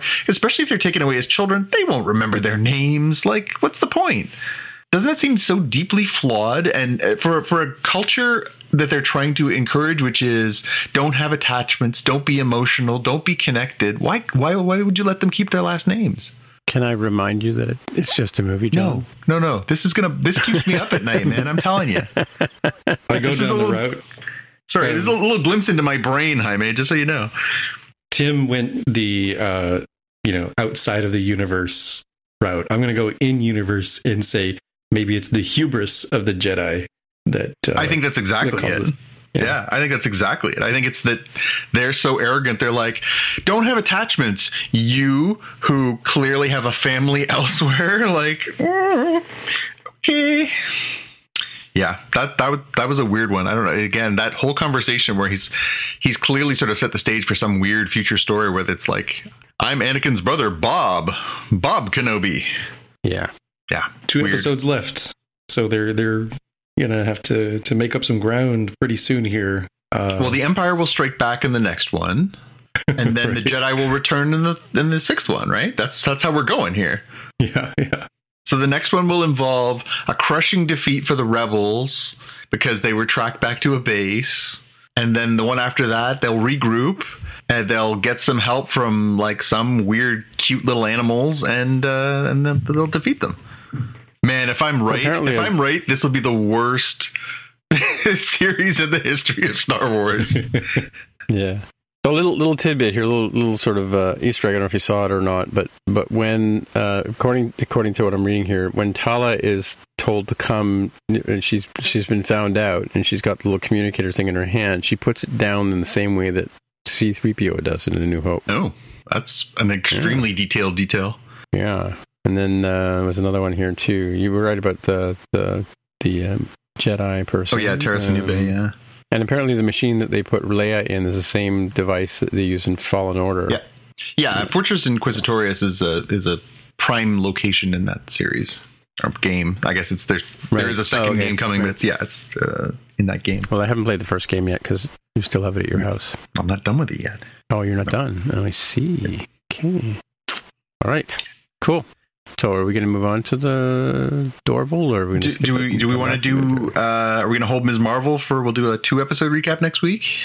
Have we got a recap of Marvel? I did. That was my right? recap because that's what we had sort of agreed on earlier this week.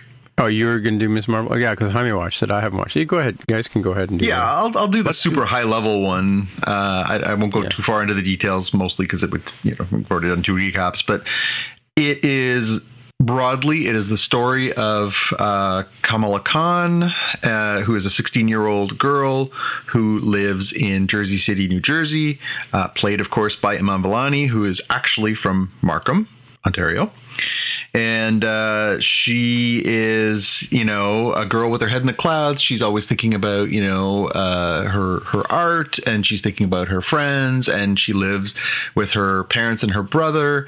They are Pakistani Muslim, and her brother is fairly devout. Her parents less so, but they are like most, immigrant families. They're a little more stringent, and so there's obviously we learned a little bit more about her culture and her Islamic upbringing, and they sort of establish her life at home, her life at school, and there's this sort of weird undertone of, she really wants to go to this event, which is Avengers Con, where they celebrate the Avengers. She hero worships Captain Marvel. She loves Captain Marvel. She wants to be like Captain Marvel. She wants to go to this Avengers Con and win this costume contest.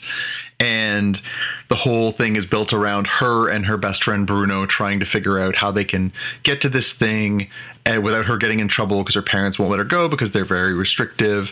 And as part of this, she's trying to sort of find a way to bring her Pakistani culture to the Captain Marvel costume, and she ends up with this very special bracelet, and the bracelet ends up being something that she didn't anticipate. It had come in a box from her grandmother back in Pakistan, and when she puts it on at Avengers Con, she realizes it is actually a magical or some sort of specific device that gives her powers.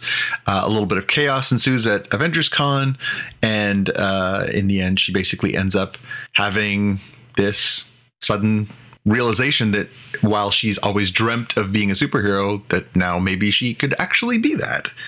And so this sort of, it's a pretty fun, quick, light, super light, especially compared to, having come off Moon Knight and Doctor Strange. This is your Marvel palette cleanser right here, folks. It is like super light, super fun.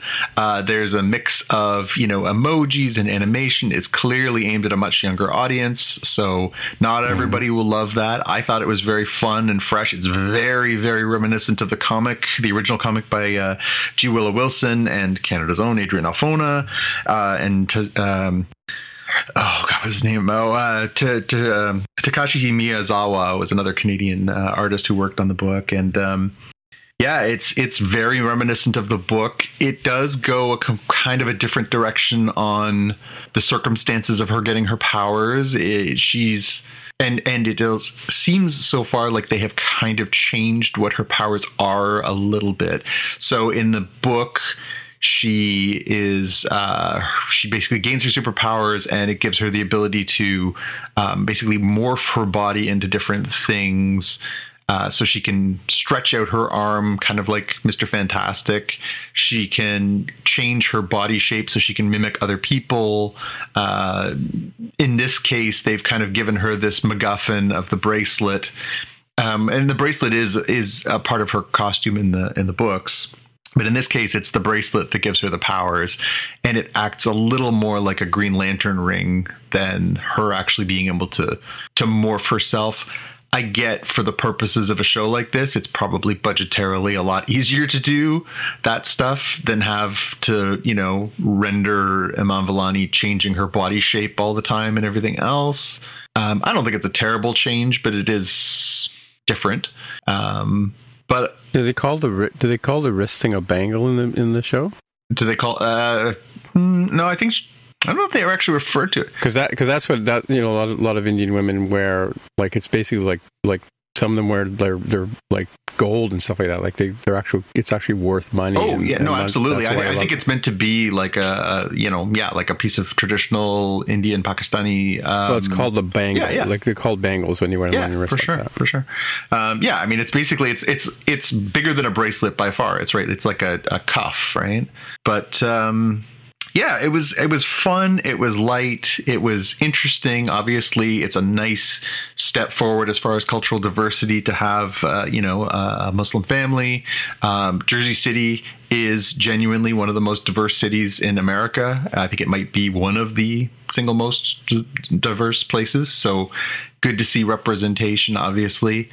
I could see why some people would love this series because it's fun and it's light and it's easy, and Iman Vellani is extremely charming. She's a really, really cute, fun, energetic person, and at the same time, I could see why people would not love it because it is, it's not, serious. It's pretty light. It's pretty,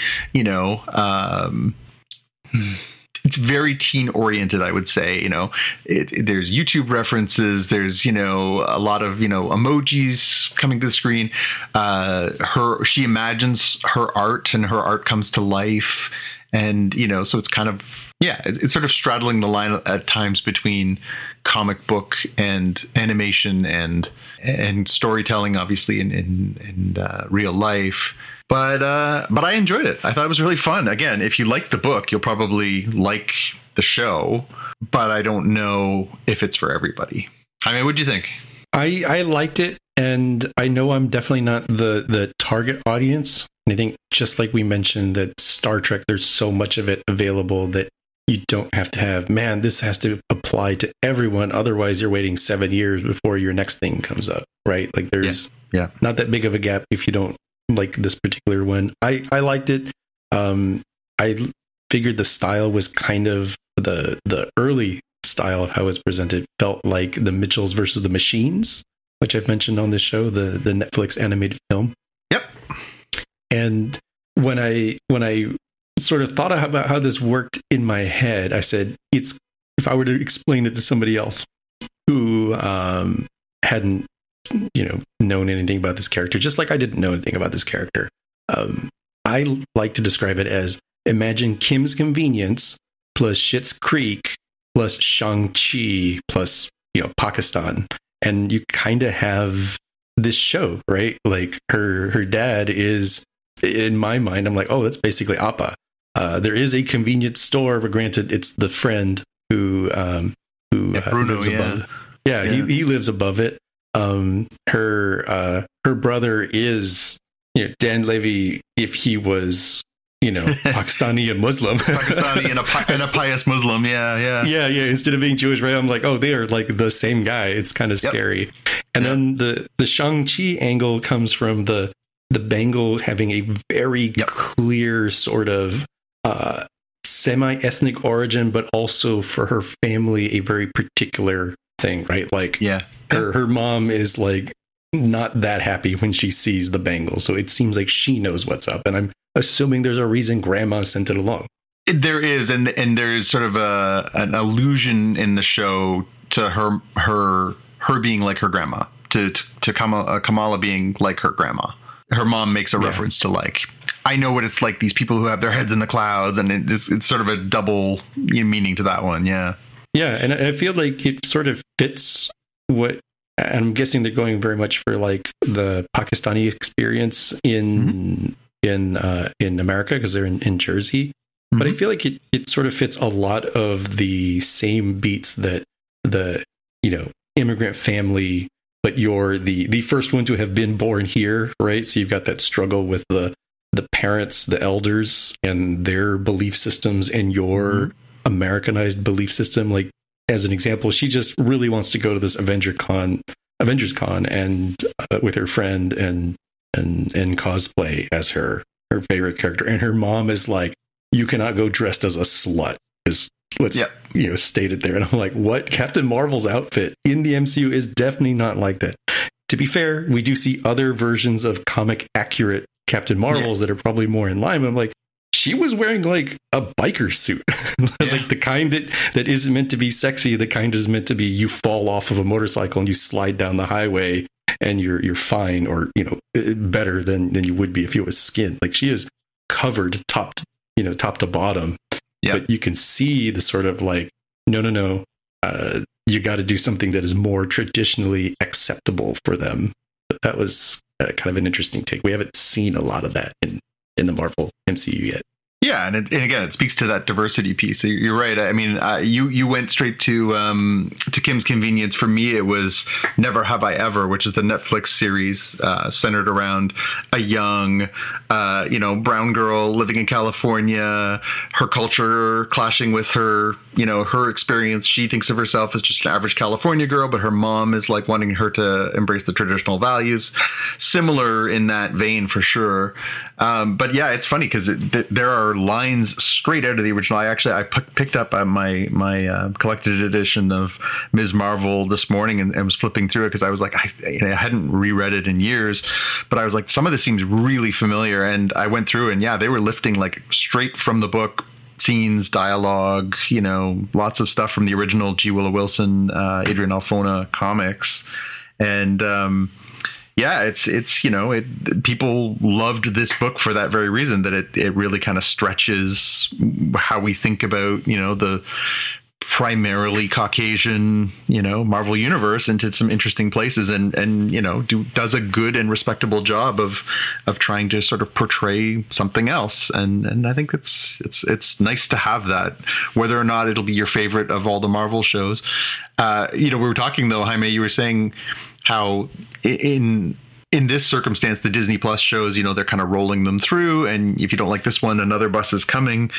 The one thing about the Ms. Marvel show versus some of the other shows is that we know already that she's going to be in the movie coming out next year called The Marvels, which is the essentially Captain Marvel 2, but it's also going to tie into Ms. Marvel. So I think there's pretty clear, you don't have to watch this, but if you like this character, maybe you'll go watch that. Or if you like Captain Marvel, you might like that.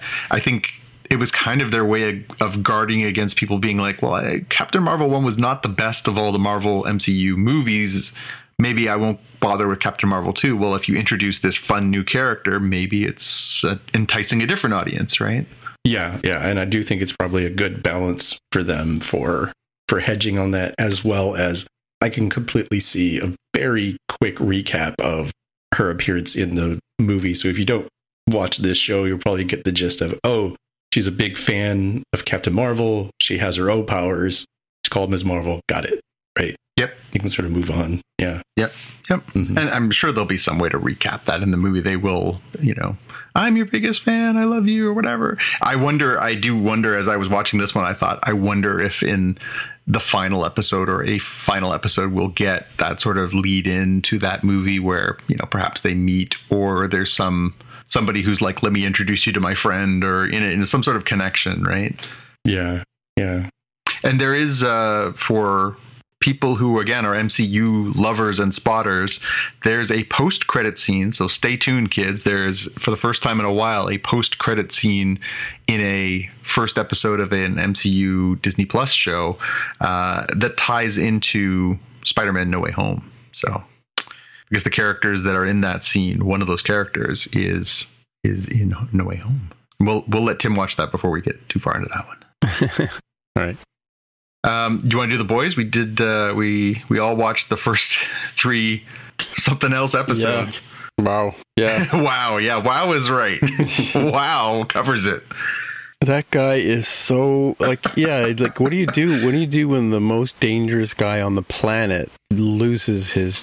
Oh, can we please start with episode 1 though? I mean, the Homelander stuff is great, and he's fantastic. But oh my god, that first episode! Oh my god. There's a scene, again, we're not going to get into spoilers, we're not going to go far down, but there is a scene in that first episode that is maybe the most over-the-top thing I've ever seen on a television show. Can you give us a recap? It's been a while since I've seen it. That would be the part where there is a character named the Termite who can shrink and grow himself like the Atom. Oh, yes, right. That was like rated RRR. And that scene, that was painful to watch. Never mind what happened. My good God, that scene. I was both like aghast and laughing hysterically. That was one of the most over the top, through the roof, around the corner scenes I've ever seen on television in my entire life. And I've watched a lot of stuff. That is one of the most bonkers things I've ever seen. And immediately, as Jaime pointed out on our Slack channel, was immediately a meme going around. It was unbelievable, that scene. But it was part of an unbelievable episode, and continuing The Boys, just pushing the envelope. Now, in fairness, I've read the books, and the books are also over the top. But we're talking about a very niche audience for this book. It was, it's not even a super mainstream. It's certainly gained its popularity as the shows come on, and they've collected it and everything else. It's gained a strong cult following. But to do it in live action and that spectacularly graphic fashion was something else. Something else. And then to continue that through the first 3 episodes that they dropped on its premiere day, just scene after scene where it's like Curb Your Enthusiasm with superheroes. You're just cringing your way through so many scenes, watching from behind your fingers as you just like, oh, this is so unbelievably awkward and painful and gross. The scene in the 3rd episode where Homelander has clearly gone completely off the deep end and forces one of his teammates to commit a very unpleasant act involving his supper is, oh my God, he's praying. It's so unbelievable. Mm-hmm. Oh, this show is so good. They are just going for it in a way that I love. I love it. It's so good. Yeah. No, it's pretty cool, but I'm sure it'll shock a lot of people too. Yeah, it does. And the mirror it holds up to Western and most likely American society in particular, with the Vought News, the reality, heavy air quotes, reality TV show competition for the 7 team members, and just a whole bunch of how you. Even just something simple that it ends that 3rd episode with, a particular hashtag with, yep, that's definitely a pre-planned thing that people do. Here's the hashtag we're going to get trending for the latest thing. Yeah, for sure. For sure. Yeah, no, it is. It's and the comic was the same way. It really is meant to be, in a world of reality television, in a world of YouTube, in a world of, influencers and all these things, add in superhero people. And what do you get? And it just becomes this bacchanal of debauchery. It's just, it's so good. And the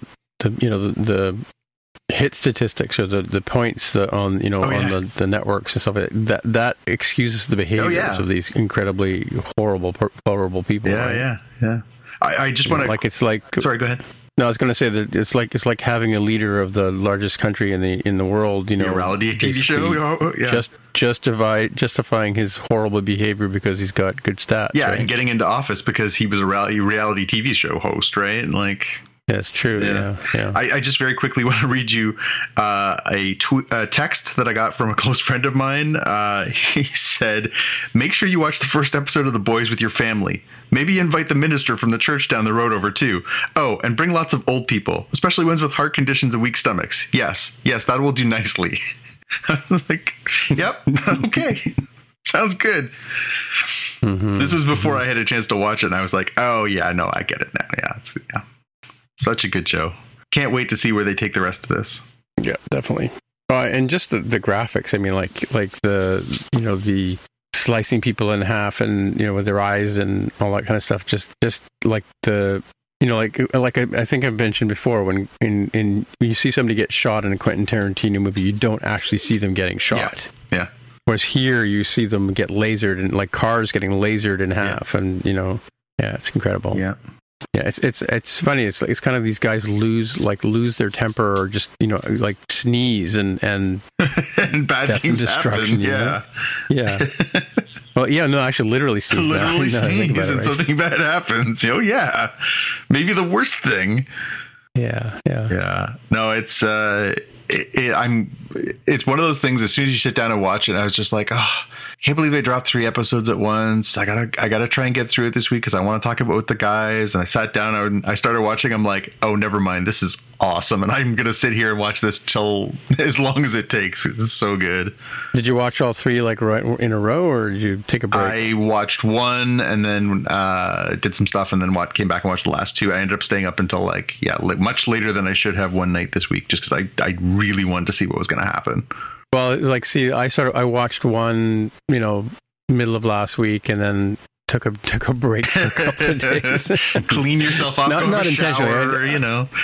I did other things. Well, as I mentioned before, it's a busy week for me and Jaime because we've got a lot of content to consume, right? And then I came back and I can't remember. I think I watched the next 2 right, one after the other. But just to get them done because another episode's coming on Friday, right? So or tomorrow as we record. Yep. I have a dog here staring at me. Wagging his what tail. Is it, Mr. Mac? Yeah. All right. So should we move to our watch list? Yeah, let's do that. Go take care of his business.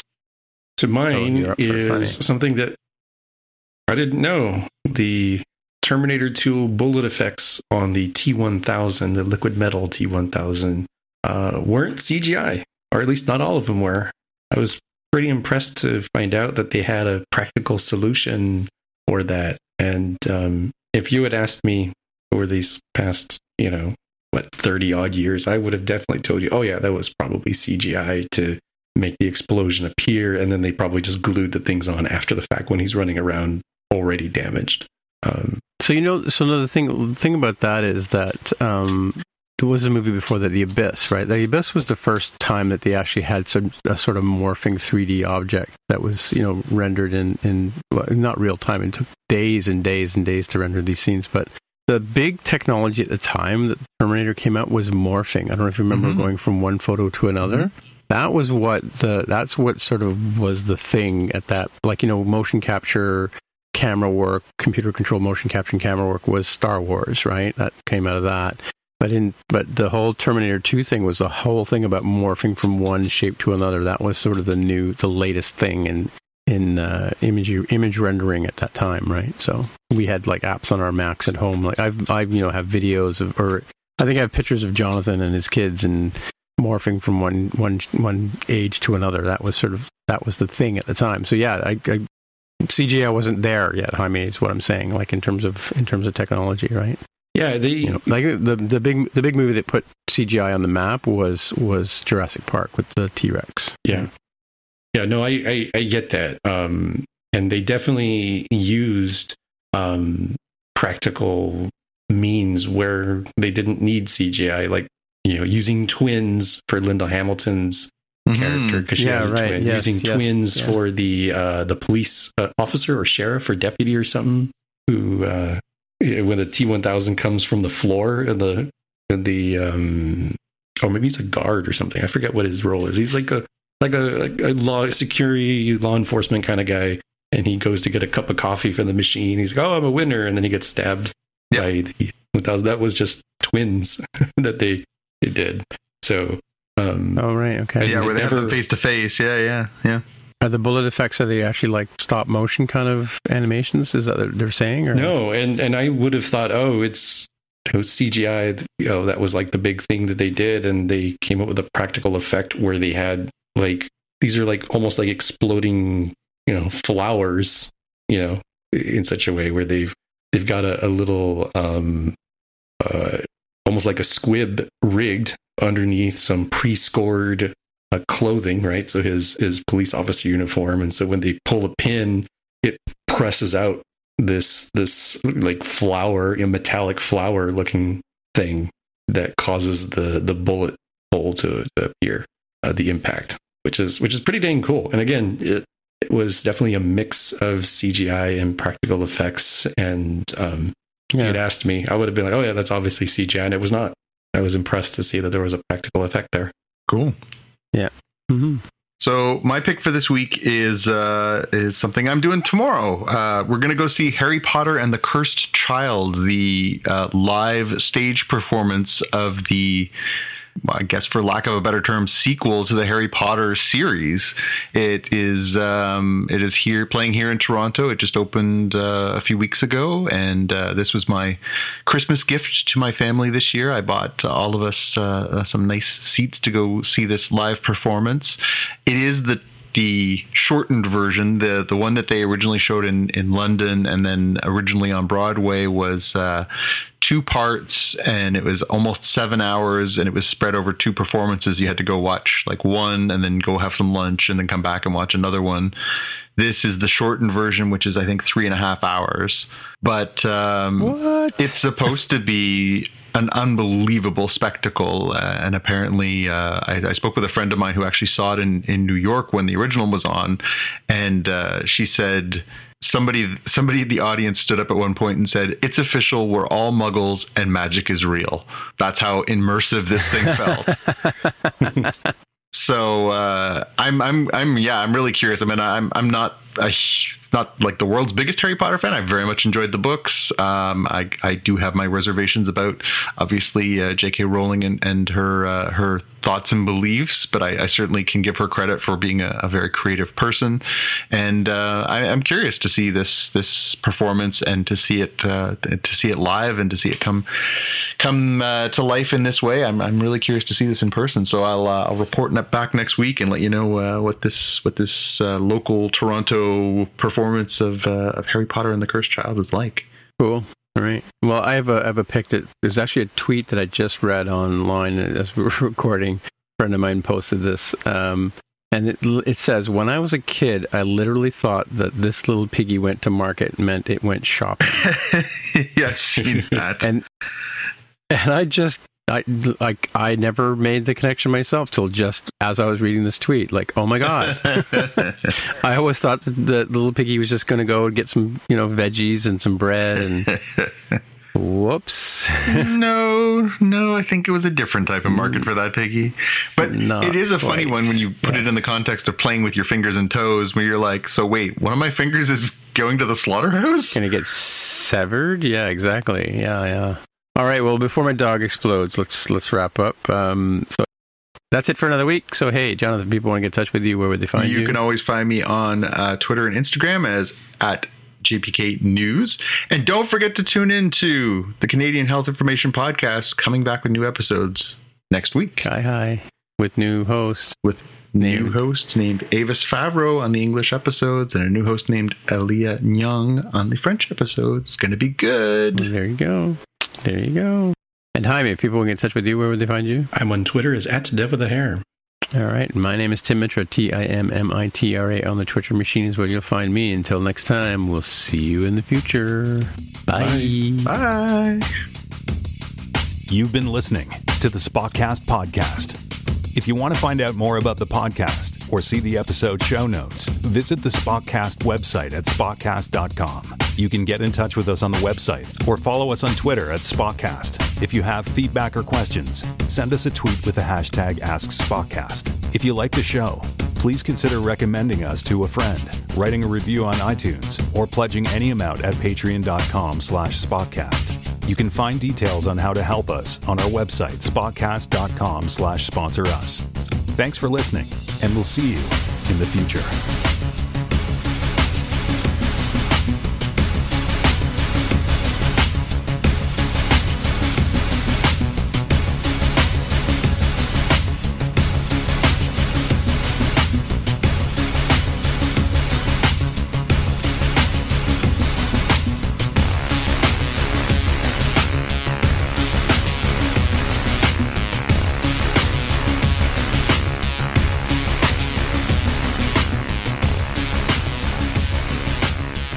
I literally got now the dog's making me think I have to go and take care of nature. So you got Jedi mind tricked by a dog, man. I got Jedi mind tricked by a dog. So let's call it, and I'll talk to you guys next time. Sounds good. Okay, right, bye. See you guys later. Bye.